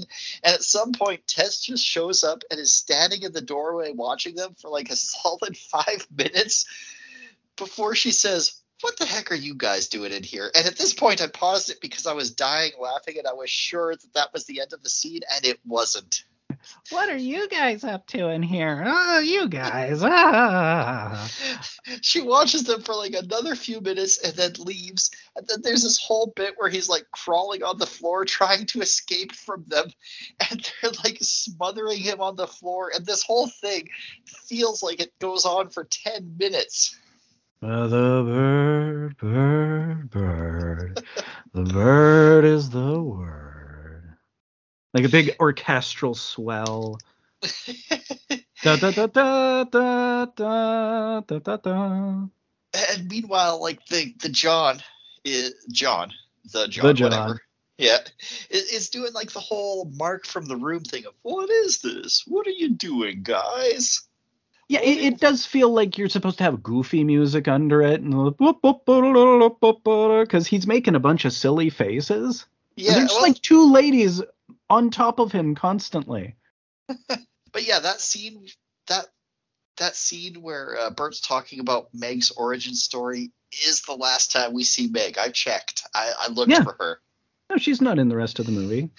It was just that was footage she had. It seems like that would fit in there pretty well. We could tie it together by something the pimp's doing. And I do think the pimp's story is important in that it's this whole sequence of this pimp saying exactly how he exploits women, the way he goes about it, the things that work on them. And it's, in a sense, that's anti-feminist in a way, but it's also kind of a warning sign. It's like, hey, this is how men manipulate women, just by the way. Oh, yeah. No, the scene is important because it kind of solidifies how, even though it doesn't make sense, it kind of solidifies how Bert has such a complete hold on these women. Yeah, because he is like narrating it to what's her name? Tess. Isn't it? He like kind of delivering it as a monologue to Tess from the armchair. It's hard to say. I thought he was dreaming, but I mean, with the editing, it's who can say? My impression was that it was him speechifying about it to her. Just, it's hard to say because you don't see people say things. You see the camera cutting around people being in a room while words are being spoken.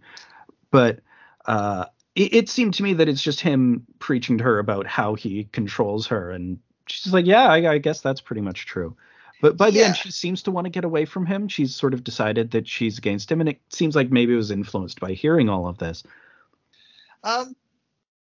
Okay. I could definitely see it that way. That's not how I saw it at first, but I can see that. But it does as well have his absolutely immortal line over just a wild party where they keep cutting to that one bowl of like reeds on the table. Yeah, I wrote it down. My day at the bus terminal really paid off. So fucking rad. Because like out of context, this was the first thing I'd sent you, and this was your taste of the Wishman experience to begin with. That just go-go music, all of these people dancing. I sent you like a good 20-second chunk of it. That's just Yeah, all of and we that, have and this. then finally him going, "My day at the bus terminal was very productive." Like, what the fucking hell? How do we get here from there? And we still don't really know, but we have a better idea at least. Our friend Tony's like, "Is this parody or is this authentic?" And I was like, "It is 100% authentic. This is the real deal." Yeah, it only looks like parody in the same way that The Room looks like a parody, but it isn't. Yeah. So now we flash back to kind of here's where Steve finally gets sick. And he's complaining about the spaghetti and meatballs that Anne cooked for her. It's like, I'm getting tired of spaghetti and meatballs. Oh, you have no appreciation for my hard work. It's not that. It's just I want to eat other things. Anyway, I'm going to go play the piano and then not for a bit. And yeah, they're like starting to fight. He's starting to show his true colors, but then he's just like, fuck it, I'm going to get really sick. Well, it's so weird because he's just sitting at the computer and they're having another conversation, and he just falls over and is no longer capable of doing anything again. He's just like, Yep. I just fell to fucking being worthless. I'm no longer capable of doing things.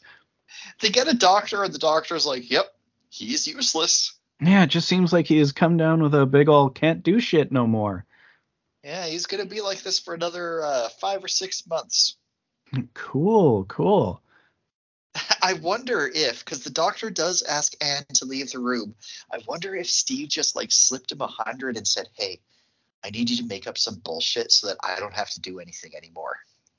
I think it's like the 50s version of a nervous breakdown. That like he's had this nervous breakdown and no one's allowed to say the words and no one's really allowed to actually address any sort of mental health issues. They're all just saying, Mm-hmm. well, I don't know, it's just he just needs some bed rest and recuperation.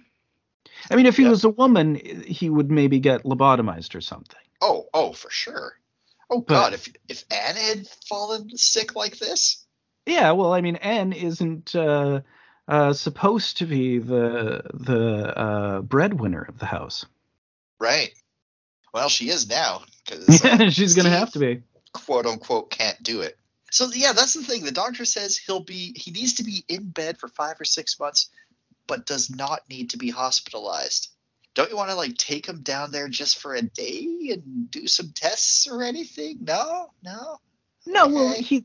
I mean, the big problem is he's come down with plot convenience syndrome. Oh yes, and he will get better right when the plot requires him to. Yeah, exactly. He is exactly where he needs to be, in bed and annoying, just useless. Yeah, she should feed him some of Ezra's green soup. Yeah, pea soup. Worked in The Exorcist, worked in Deranged. Yeah, yeah. Oh, come on, Steve. You're not dying. No, I'm not dying, but just get up, Steve. Maybe you can choke on the soup and everybody will be happy. But she is actually understandably freaking out because she has quit her job and told the boss, who doesn't like married women, to basically take the job and shove it. So he can't work, supposedly. She doesn't have a job. They're kind of fucked. Yeah, although ringing in her mind, of course, is I couldn't make $200 a week any other way. Yeah, yeah. She's like, what can I do? Where else can I make $200 a week? Oh, what can I do? Where else can I make $200 a week? Yeah. I'm like, oh yeah, my sexy friend with her sexy job. That would be a much better thing to do with my nights than hang around and listening to Steve complain about how he can't do anything. Yeah, but he doesn't want her to do anything either. So what are they gonna do? But Anne's got like this whole thing. She's like, oh well, I'm gonna ask for my old job back, but he wants me working nights to do special paperwork that can only be done at night, and this special paperwork, I have to do it at a different building every time, so you won't be able to call me. Yeah, it's just I gotta. It takes place at different places. See, I couldn't possibly be called because It's a filing on the road. I'm doing that careful night filing. You know what I'm talking about. He's Oh, like, oh, yes. definitely. I've been in the workplace. I know things. I am useful at times. I've been known to uh, provide for a family. Yes. Can't wait to get better and start providing for a family again. Yep. He's like the inverse of a John List, where Oh my he God, just John List. yeah, he just like collapses into himself and is unable to provide, whereas like John List is such an asshole that he gets fired from all his jobs, and then he, as someone who can't provide, he annihilates the family. This guy just disintegrates on impact. Yeah. So predictably, she does go to. Well, she doesn't go to Tess. We see Bert and Tess planning a the next party that they're gonna have to go, another shindig or whatever. Big sexy And party. yeah, An Eyes Wide Shut type thing, but it is. 60s, lower class. Yeah, yeah. And it's basically like, you're gonna have to take care of the new girl and show her the ropes and everything. Show her how things are done around here. And that's when walks in, and Tess just starts laughing her ass off. Like, it's another one of those, like, this shot is way too long scenes where she's just laughing at Anne being there. I mean, they really needed to pad out the footage. This is a clip movie. So, And it's still only an hour and 10 minutes. yeah, exactly. You really got to pad it out to make sure that it fits in a feature time, or a B picture time frame, I guess. Yeah, so Anne's first job is literally an eyes wide shut situation where the guy's got like a face mask over his eyes, and it's like, I am an important politician. I can't let you know who I am. If my secret were to come out, it would ruin everything. And Hmm. but she keeps asking, like, who are you? Who are you? Do we ever really know who we are, my dear? It's It's weird. She is really bad at the job. Oh, she is. Consistently. Like with each guy, she does something that's completely idiotic that screws up the job. It's not unlike our bad girl who went to hell. Just keeps making really dumb decisions about men. Hmm. Like this time, everything seems to be going kind of okay. She's like a normal amount of awkward for a first job, and getting this weirdo who talks like a villain. But she rips off his mask, which is like the number one thing you don't do in this kind of situation. Yeah, And that was what made everybody feel awkward at the party in fuck the Knife Plus Heart director's first movie. Shit, I can't remember what it's called. oh, did I watch that with you, You or didn't. I've talked about it okay? a lot because it really sticks in my mind. But there's a part where there's a lady who's called the movie star, and she's wearing a mask, and nobody else is. But she's very serious about wearing the mask, and someone pulls it off, and she makes a really big scene about it and gets very upset. And then it's the part where the guy's like, "Well, before you showed up, I was going to pull out my dick to show everyone. It's large and magnificent. I thought maybe we could try that to see if I could get the party back going again." What is this movie? I have to watch it. Yeah, we totally got to watch that one sometime. I cannot remember what it is called, but it's a special picture. Oh man. Yeah, so the guy flies into a rage after, his mask gets ripped off, because ripping off the mask will be very painful for you. Hmm. And yeah, he basically banes her. Well, no, he does not go full bane because she lives. Yeah, he just beats her up. I like he slaps her around. It's not even as Yeah, bad as not. the next guy she screws around with. The next guy is Tess, actually. It's Tess with the wife beater guy. Oh, that's Yeah, weird. That was a stupid, like that it's was a dumb move. well, yeah, Nobody on should have done her that. part, dim, really not sensible given that like she has some experience with this already. Yeah, yeah. So Tess is seeing this guy who's like, "Oh boy, you're really stacked. I bet you say that to all the girls." "I don't know all the other girls."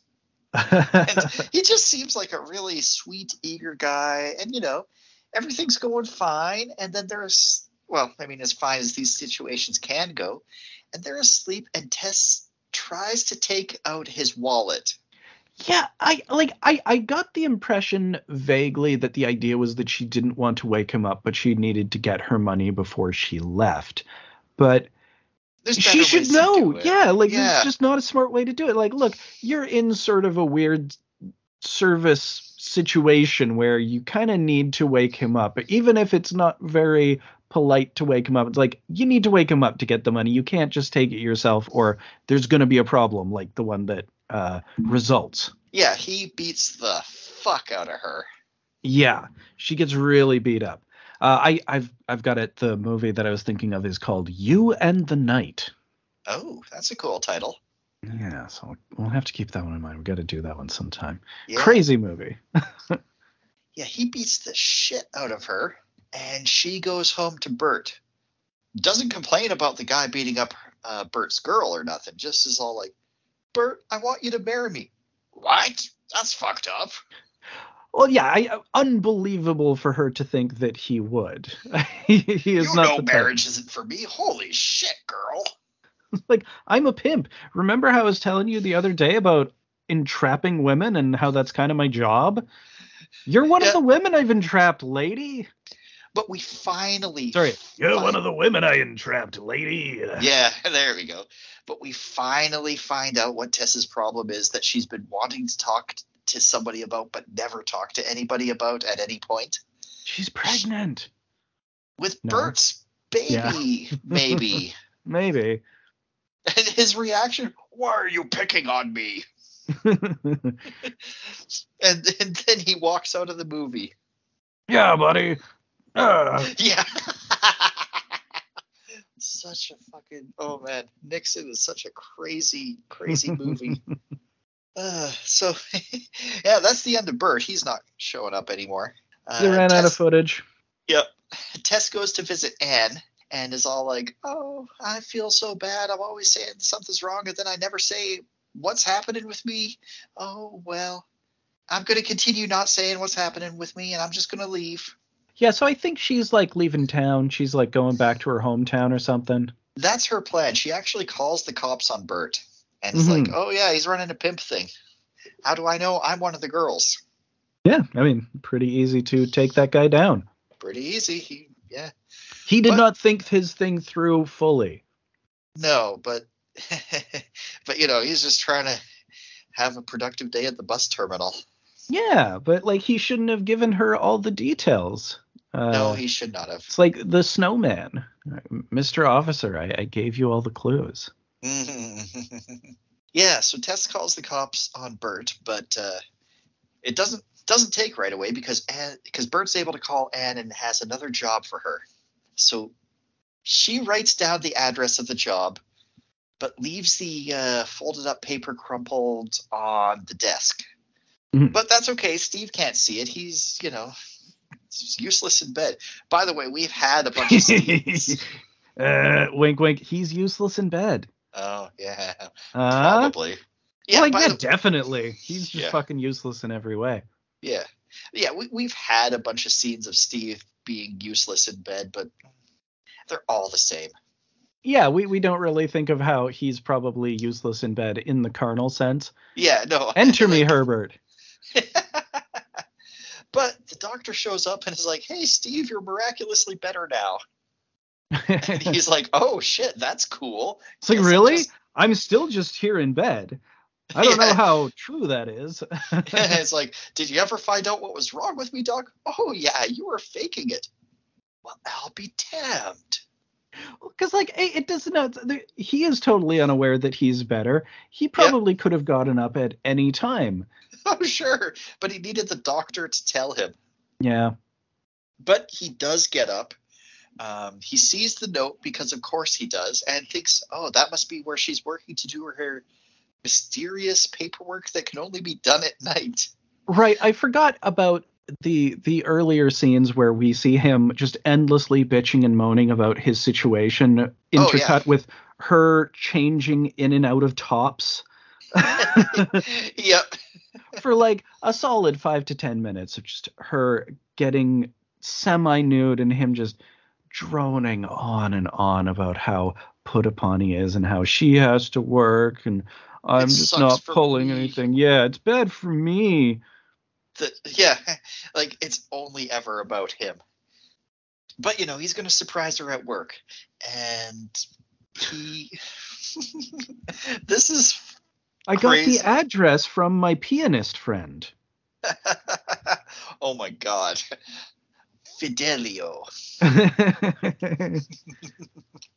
It would be funny if he had to come to an Eyes Wide Shut type party at the Wishman apartment, where it's just like half of the room is a shower curtain. People are wearing masks, but like they're just rolling around on like carpet, and there's like that one sectional sofa. With the butt bouncing. Yeah, obviously she would have to be there in the center of it. You got to have both of those twins. Yeah, yeah. Yeah, he enters the apartment because I guess the John doesn't lock the door, and he watches them making out for an uncomfortably long time. It's unbelievable that neither of them see him because he is just sitting there making faces like he is in agony. It's so funny. Yeah. His suffering is so delicious to me. I don't know what it Mhm. is about it. It's like the hick guy in Evil Dead 2, where it doesn't matter how much abuse is heaped upon them every time. It's just more funny to me. Steve is one of those characters. Yep. So sad Charlie Brown walks home, and he puts on some, well, whatever music they had. He would be putting on like Simple Plan. Bird, bird, bird, bird is the word. And he finds I think it's hilarious because the knife he finds is so like small and wimpy looking, and he's like, he couldn't even get a proper kitchen knife to. It's like a paring knife. It's a fruit knife. It Yeah. is, but he straight up commits harakiri with it. Yep. But Rip because Steve. because he used such a shitty knife, I imagine it was extremely painful for him. Yeah, I mean, it was a lot of work. Probably the most work he's ever done in his life. Yeah, he's like, well, this will get me the attention I need. I mean, I hope I don't actually. He's been getting a lot of attention. Too much attention, I would argue. Yeah, but also, not enough attention for him. Right. Because she's doing stuff that doesn't involve him. How dare she? It's crazy. It seems like he just wanted to get her entrapped in this situation and then have her as his maid. Yeah, it's crazy. But the plan backfired. So I really like it's. I don't think it's intended in the movie, but my take on it is this was supposed to be a cry for help suicide attempt. It wasn't supposed to take. It's possible. I don't know if Wishman would be necessarily that nuanced. I don't think she intended that. But yeah, I can see it. That's a possible read for the character. Yeah. But no, he fucking dead. Yeah, he's dead. It's pretty funny. Rip Steve. He was too lame to live. Yeah, and Anne's on her way home. It's like, oh, I really got to stop doing this. I'm going to call my boss and actually ask for my job back and, get out of sex work and do this the right way. And it'll be tough until Steve recovers, but I guess we'll just both have to be working for a while when he does. And then, oh my God, Steve is dead. That's kind of okay.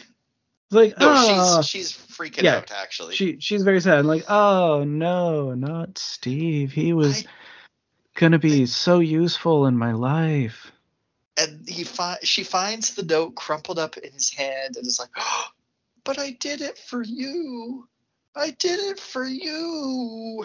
Oh, well, Steve.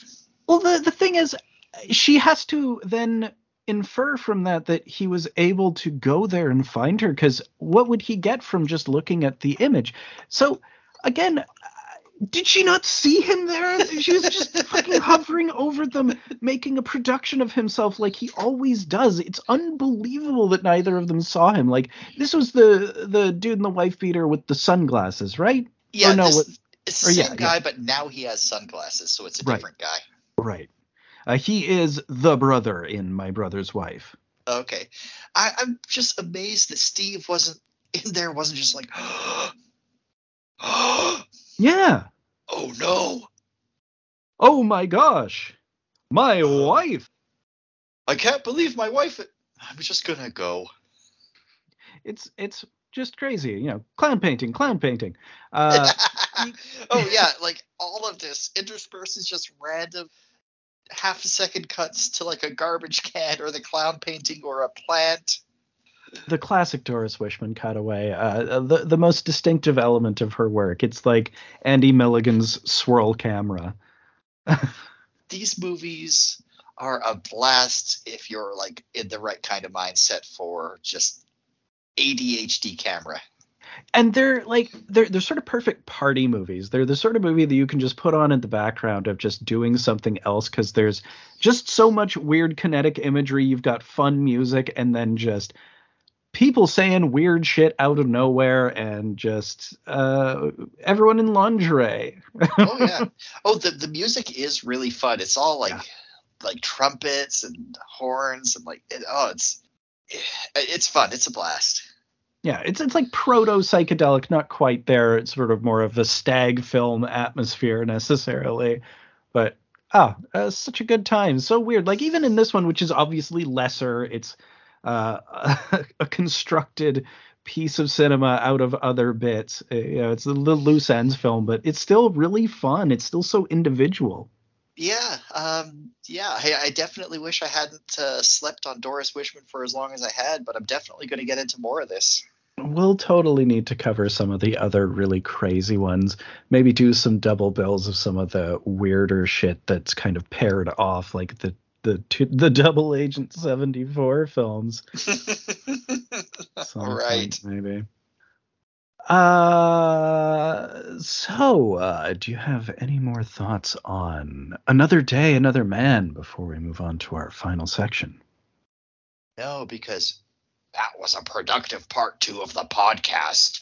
All right. And we're back for part 3, the watched stacks. We're going to talk about some other movies watched in the past week and decide what to watch next week. All right. So first up, as mentioned in part 2, I watched My Brother's Wife, which is the next Doris Wishman film. Oh, tell me about Doris Wishman. I'm not familiar. So this one's really weird. This one is oddly straightforward. Like it's a pretty direct narrative in this case. It doesn't use the cutaways as abstractly. It's this dude who was the pimp in Another Day, Another Man. Yeah. He's this scumbag. And he comes in town to visit his brother who's recently married, and the brother, for whatever reason, has this hot wife who he is completely sexually uninterested in, and she's really horny. Oh, an Al Bundy situation. Al Bundy situation. He's just like a greaseball. He's the sunglasses guy. Oh, that's what I wanted to say. That guy reminded me of Al Bundy. Yeah, he's Bundy-esque, like especially Bundy-esque in this.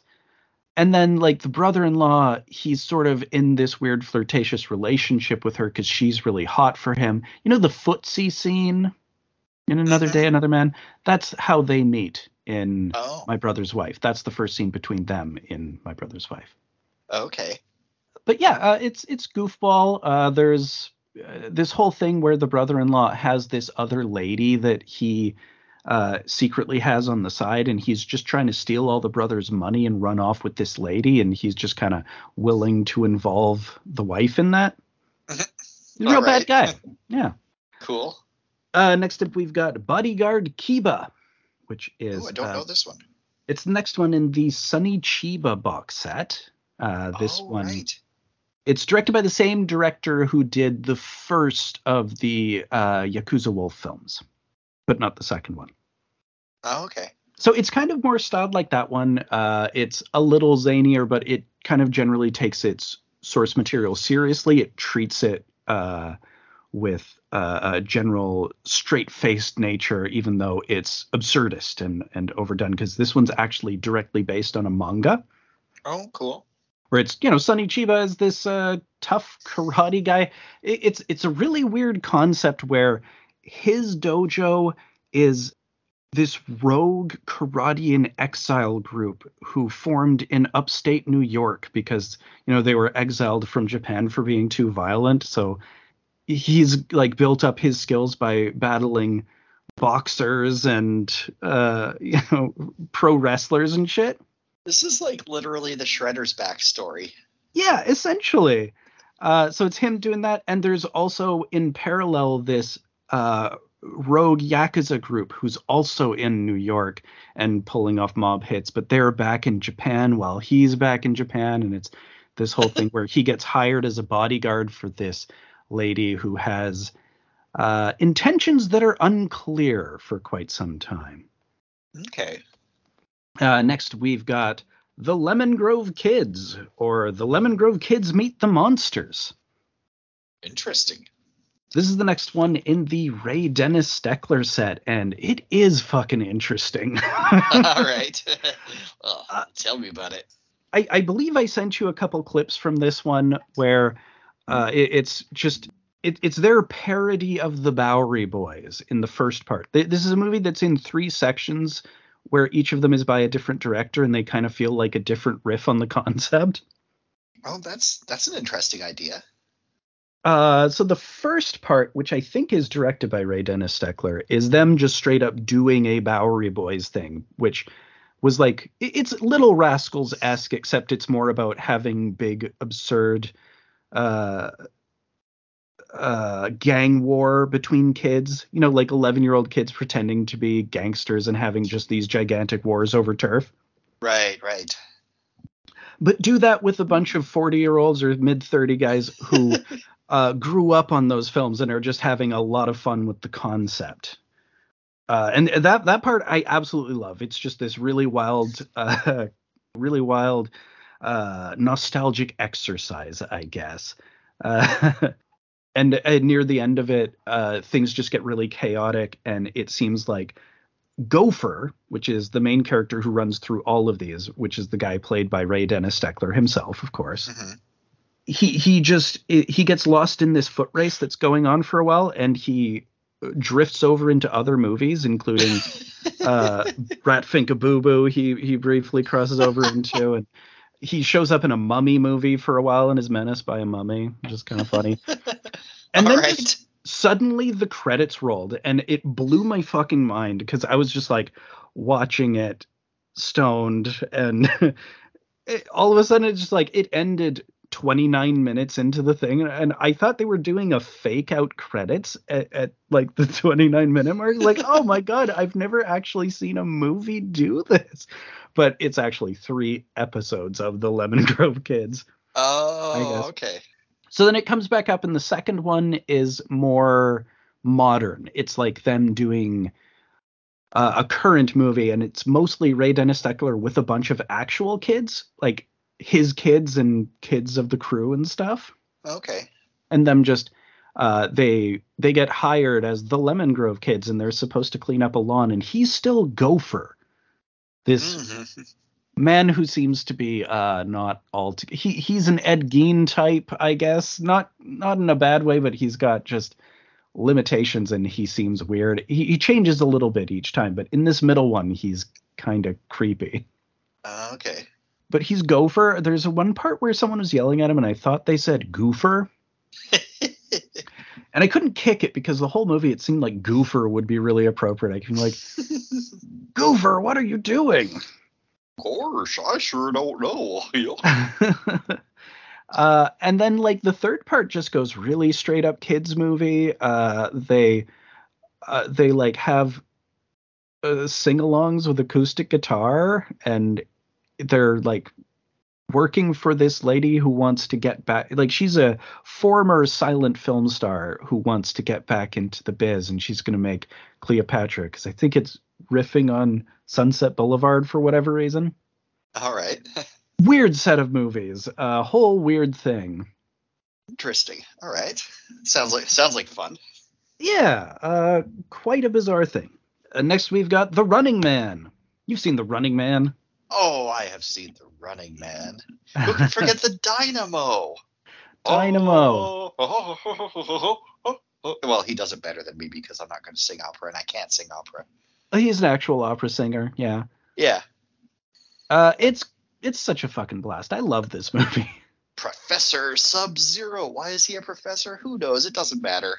Well, the guy himself is a professor. The actor is Professor Oh Toru shit. So Tanaka. that's cool. It's kind of fun. I love Yeah. that whole movie. It's so goofball. If I Like s- this is a foundational movie. I watched this when I was really young, like maybe 7 on a sick day from school. It's just it is so deep in my memories. I watched it when it was fairly new. Actually, I was pretty young too. I don't remember Mhm. exactly when, but I watched it because it's like he said I'll be back. Right, this is post Terminator. I was Yeah. obsessed with Terminator when I was pretty young. I had the novelization of the Terminator and read it over and over again. Ooh. Next up, we've got Running Out of Time. This is a late 90s Hong Kong action flick. Oh, cool.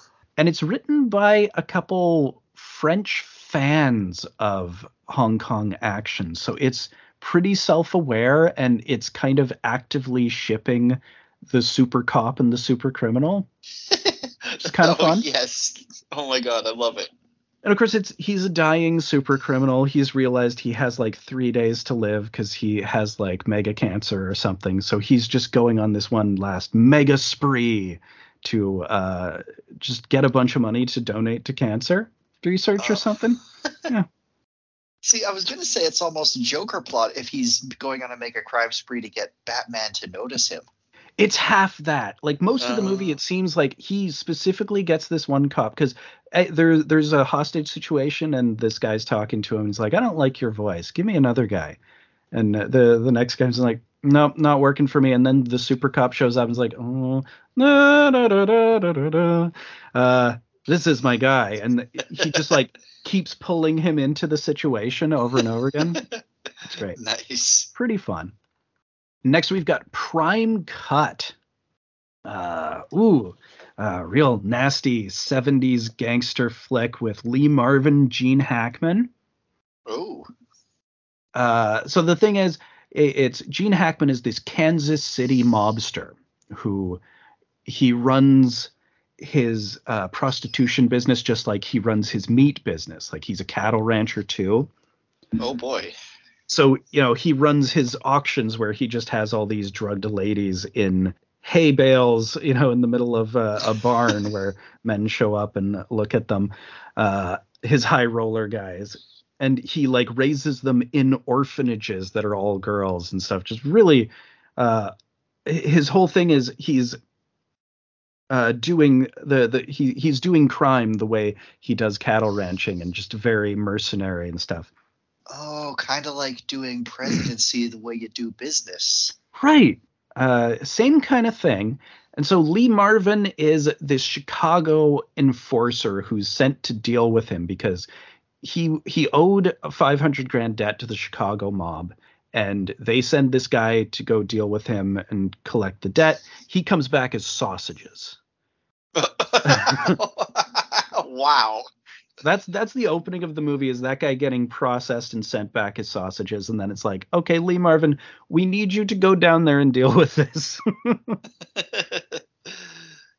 Really cool. One of the fun things is that all of Gene Hackman's dialogue, he's kind of always talking in these meat metaphors and meat business metaphors. It's kind of like Jackie Earle Haley in the first season of Preacher. I was just thinking of Preacher. Yeah. The guy from Preacher. I couldn't remember his name. Yeah. Pretty great. Interesting. Right on. Next, we've got Sworn to Justice. It's a Cynthia Rothrock picture. Oh, cool. So Cynthia Rothrock you've seen in Righting Wrongs. Probably none of her actual features. Yeah, she was in that. I'm sure I've seen her in something else. I believe she is in Samurai Cop 2.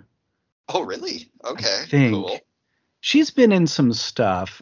You've probably seen her in a few things, but definitely in that one. It's one where she is the lead. It is just a Cynthia Rothrock film, and it's like her doing sort of a Dead Zone thing. Oh, okay, interesting. Kung Fu Dead Zone. Kung Fu Dead Zone. All right. Of course, she is a kung fu fighter. So like she's coming home to. She says it's her sister and her sister's kid. It's this whole weird thing where she comes back and she's like, "Don't leave me," crying over the body. Like, sister, huh? Sister. Close. But like the bad guys come after her. Like they end up actually being somewhere else in the house through all of this, and then she falls off a balcony and she gets psychic powers so she can get revenge on them, of course, where she picks up things and can see the whole history of that item and look through it to find the guys and what they did. Okay, so she finds out the ice is gonna break. Yeah. Sex scenes just going on forever. It's very, very 90s direct-to-video trash. It's very dumb. I did send you like that last 25 seconds where everything wraps up in an incredibly short period of time. Spoilers, but like it's the best part of the movie and it's the part that needs to be seen, because like she yells at the villain and she's like, "Oh, you're a murderer, you're an extorter, you do all these bad things, and worst of all, you're a cop." And and her boyfriend, who's this Tai Chi master who she's been banging the whole movie, that's been her whole side thing. There's a part where she's having sex with him and then it just like has her look directly at the camera and like, "Yeah, this is what I'm doing in this movie." He shoots the boyfriend and he seems to die, and she kicks the bad guy through a skylight and he falls to his death. And then she's like, "Are you all right?" And her boyfriend has like gotten up in the course of the guy falling through the skylight, and he has just this giant bloody chest wound. He goes, "Never better." And the movie's just over. You fucking kind of rolled. All right, that sounds. I love it. It's a pretty bad movie, but man, that the ending kind of shot it up at least half a star. Nice. Next, we've got We Await, which is the other movie by the director of Red Spirit Lake. Okay. So this is a movie that, as I mentioned, that there's some cock and ball torture. Right. Yeah, it's kind of this whole thing about this boutique cult.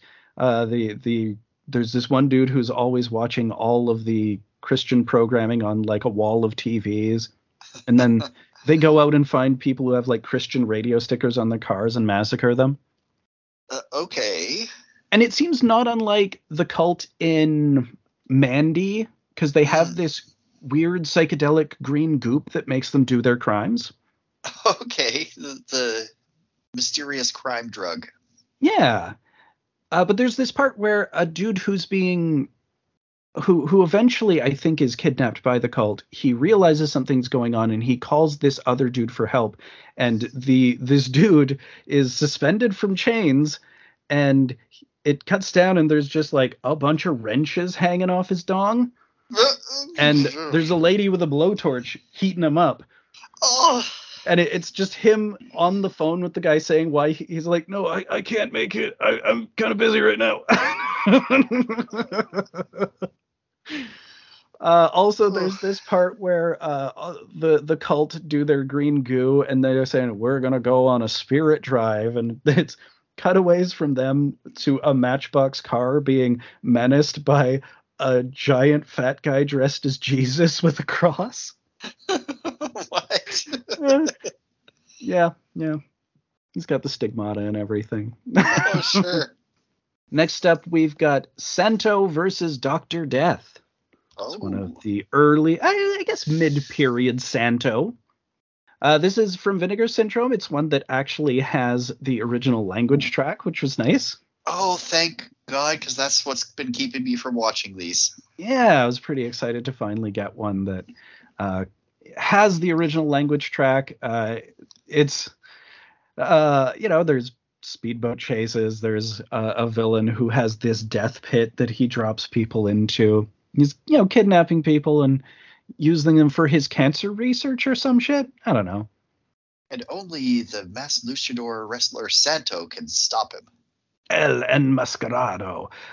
Yeah, my favorite thing about these movies is always just Santo walking around doing everyday normal shit, but always with the mask on, like, driving around. Or there's a part where he gets out of the shower and he is just toweling off, but he has the mask still on. It's fucking tremendous. Oh yeah, it's a huge thing about Mexican wrestler culture. You can't be seen without your mask, or your career is over. Oh yeah, you do not break kayfabe. And Yeah. Santo is a fucking legend. It does have a lot of extended sequences of just lucha, which I'm mixed on watching the wrestling over and over, but it's a staple. You got to have it. It's kind of part of the character. I understand. It's necessary. So there are a Yeah. few fights. Next, we've got Hanging Heart, which is a weird regional 80s slasher. Kind of like if Knife Plus Heart were an actual early regional 80s slasher. It's very homoerotic. Oh, of course. Synth score, very dreamy and hazy. A lot of it is taking place through dream sequences. And it's this dude who ladies around him just keep getting murdered. Oh, what's happening? It's strange. Also, weird. He's got this hot thing for his lawyer, and he has all these sexy dreams about his lawyer. Okay. Yeah. And he's also involved in a stage play where we don't really get a gist of what the plot is. It's not unlike the Inspector Ike thing, Manny, where it just seems like he's this guy who is dealing with repressed sexual feelings because or homoerotic feelings specifically, where he is in bed with this girlfriend and then suddenly he's surrounded by a bunch of beefcakes in tidy whities. I don't know. Sure. Deeply homoerotic, like very explicitly homoerotic, which is super unusual for an early 80s slasher. Yeah, it is. Actually, it's really unusual for anything in the 80s, actually. Yeah, I mean, when I was watching it, I was thinking it was like a 92 era movie, and it was amazing to look back and was like, this is 83? It looked much more modern. Nice. Next, we've got Ms. Magnificent, aka Superwoman, although DC threatened to sue them out of existence, so it ended up not being Superwoman ultimately. As they do. So this is a hardcore film. Oh. I guess you have an account now, so it wouldn't be blurred like they have been in the past. Oh, right. No, I do have an account, but on this tab it's not logged in, so it is still blurred. It is blurred. So they were doing an early porn parody of Superman. So they did Superwoman. Okay. She flies around and she solves people's problems with sex, obviously. Well, how else are you going to do it? Yeah. I mean, obviously.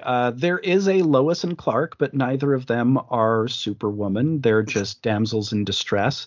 There is a sequence where they watch the Queen of Outer Space has come to invade, I guess. It's sort of a riff on Superman 2 in that regard, that there's these outer space criminals.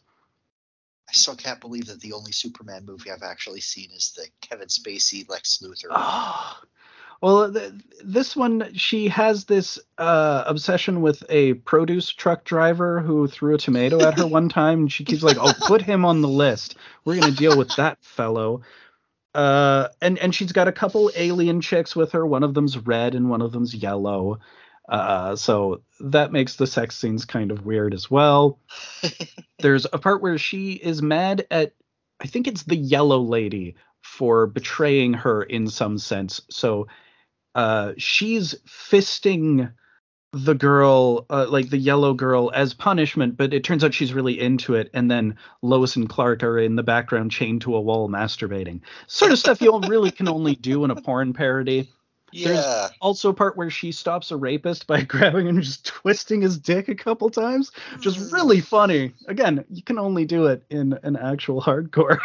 Oh, yeah. Holy shit. And last up is Don't Open Till Christmas.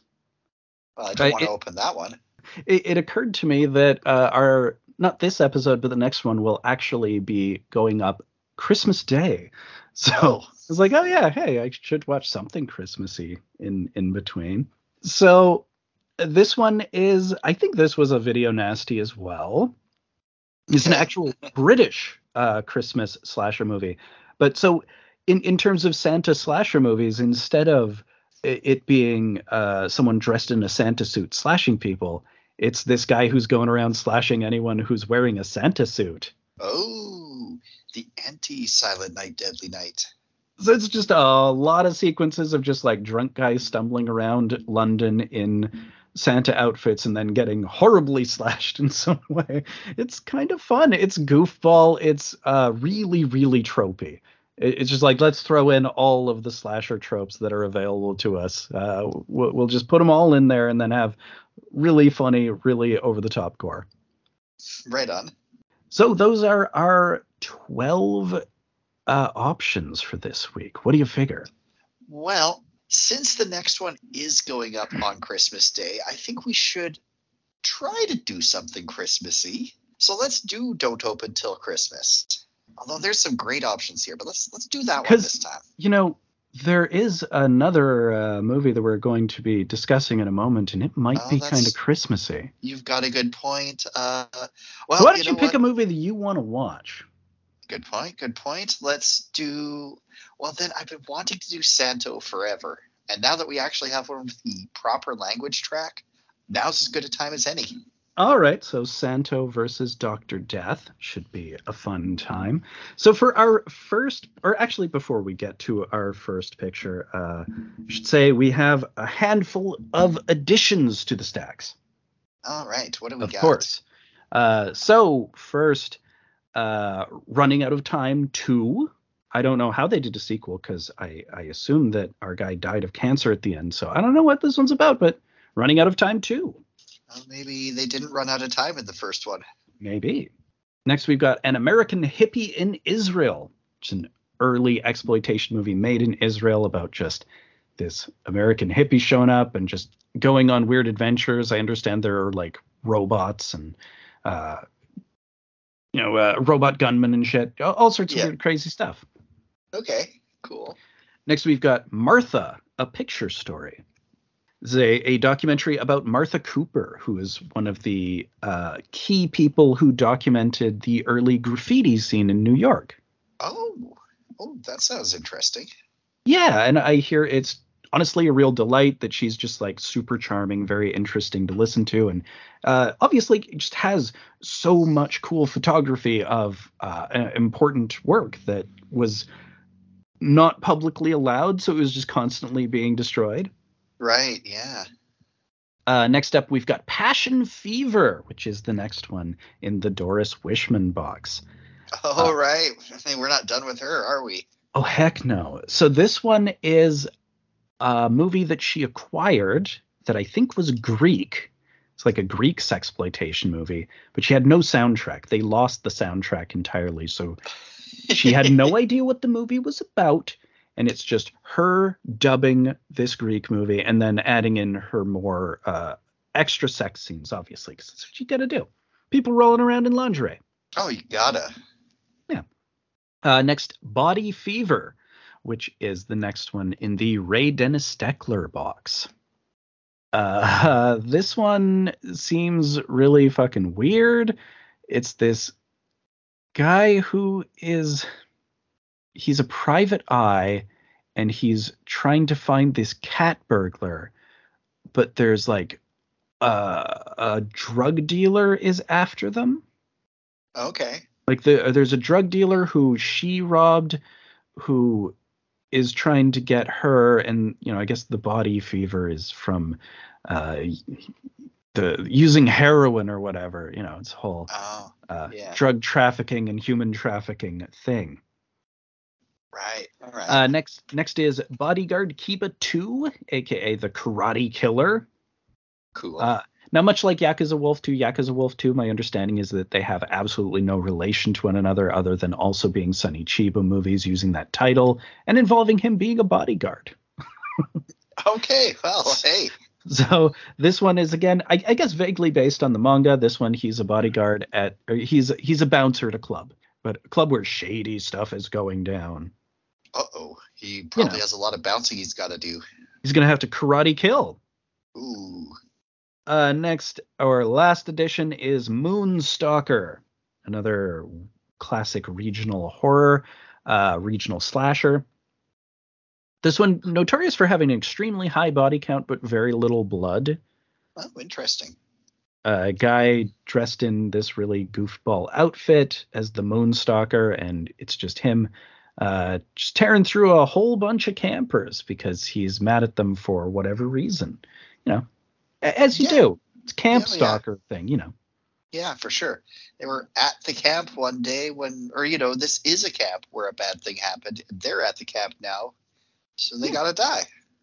Camp movie, camp slasher movie. It rates itself. Of course.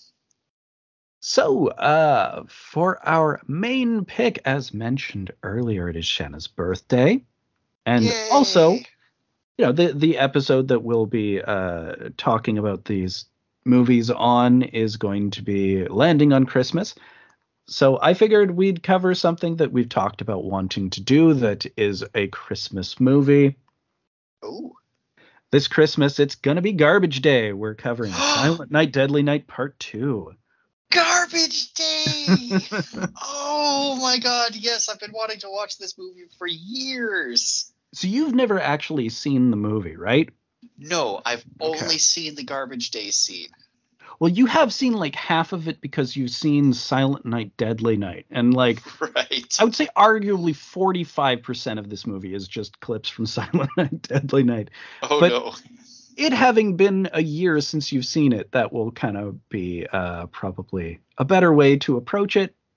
It's a very sunny movie, even though it is again set at Christmas.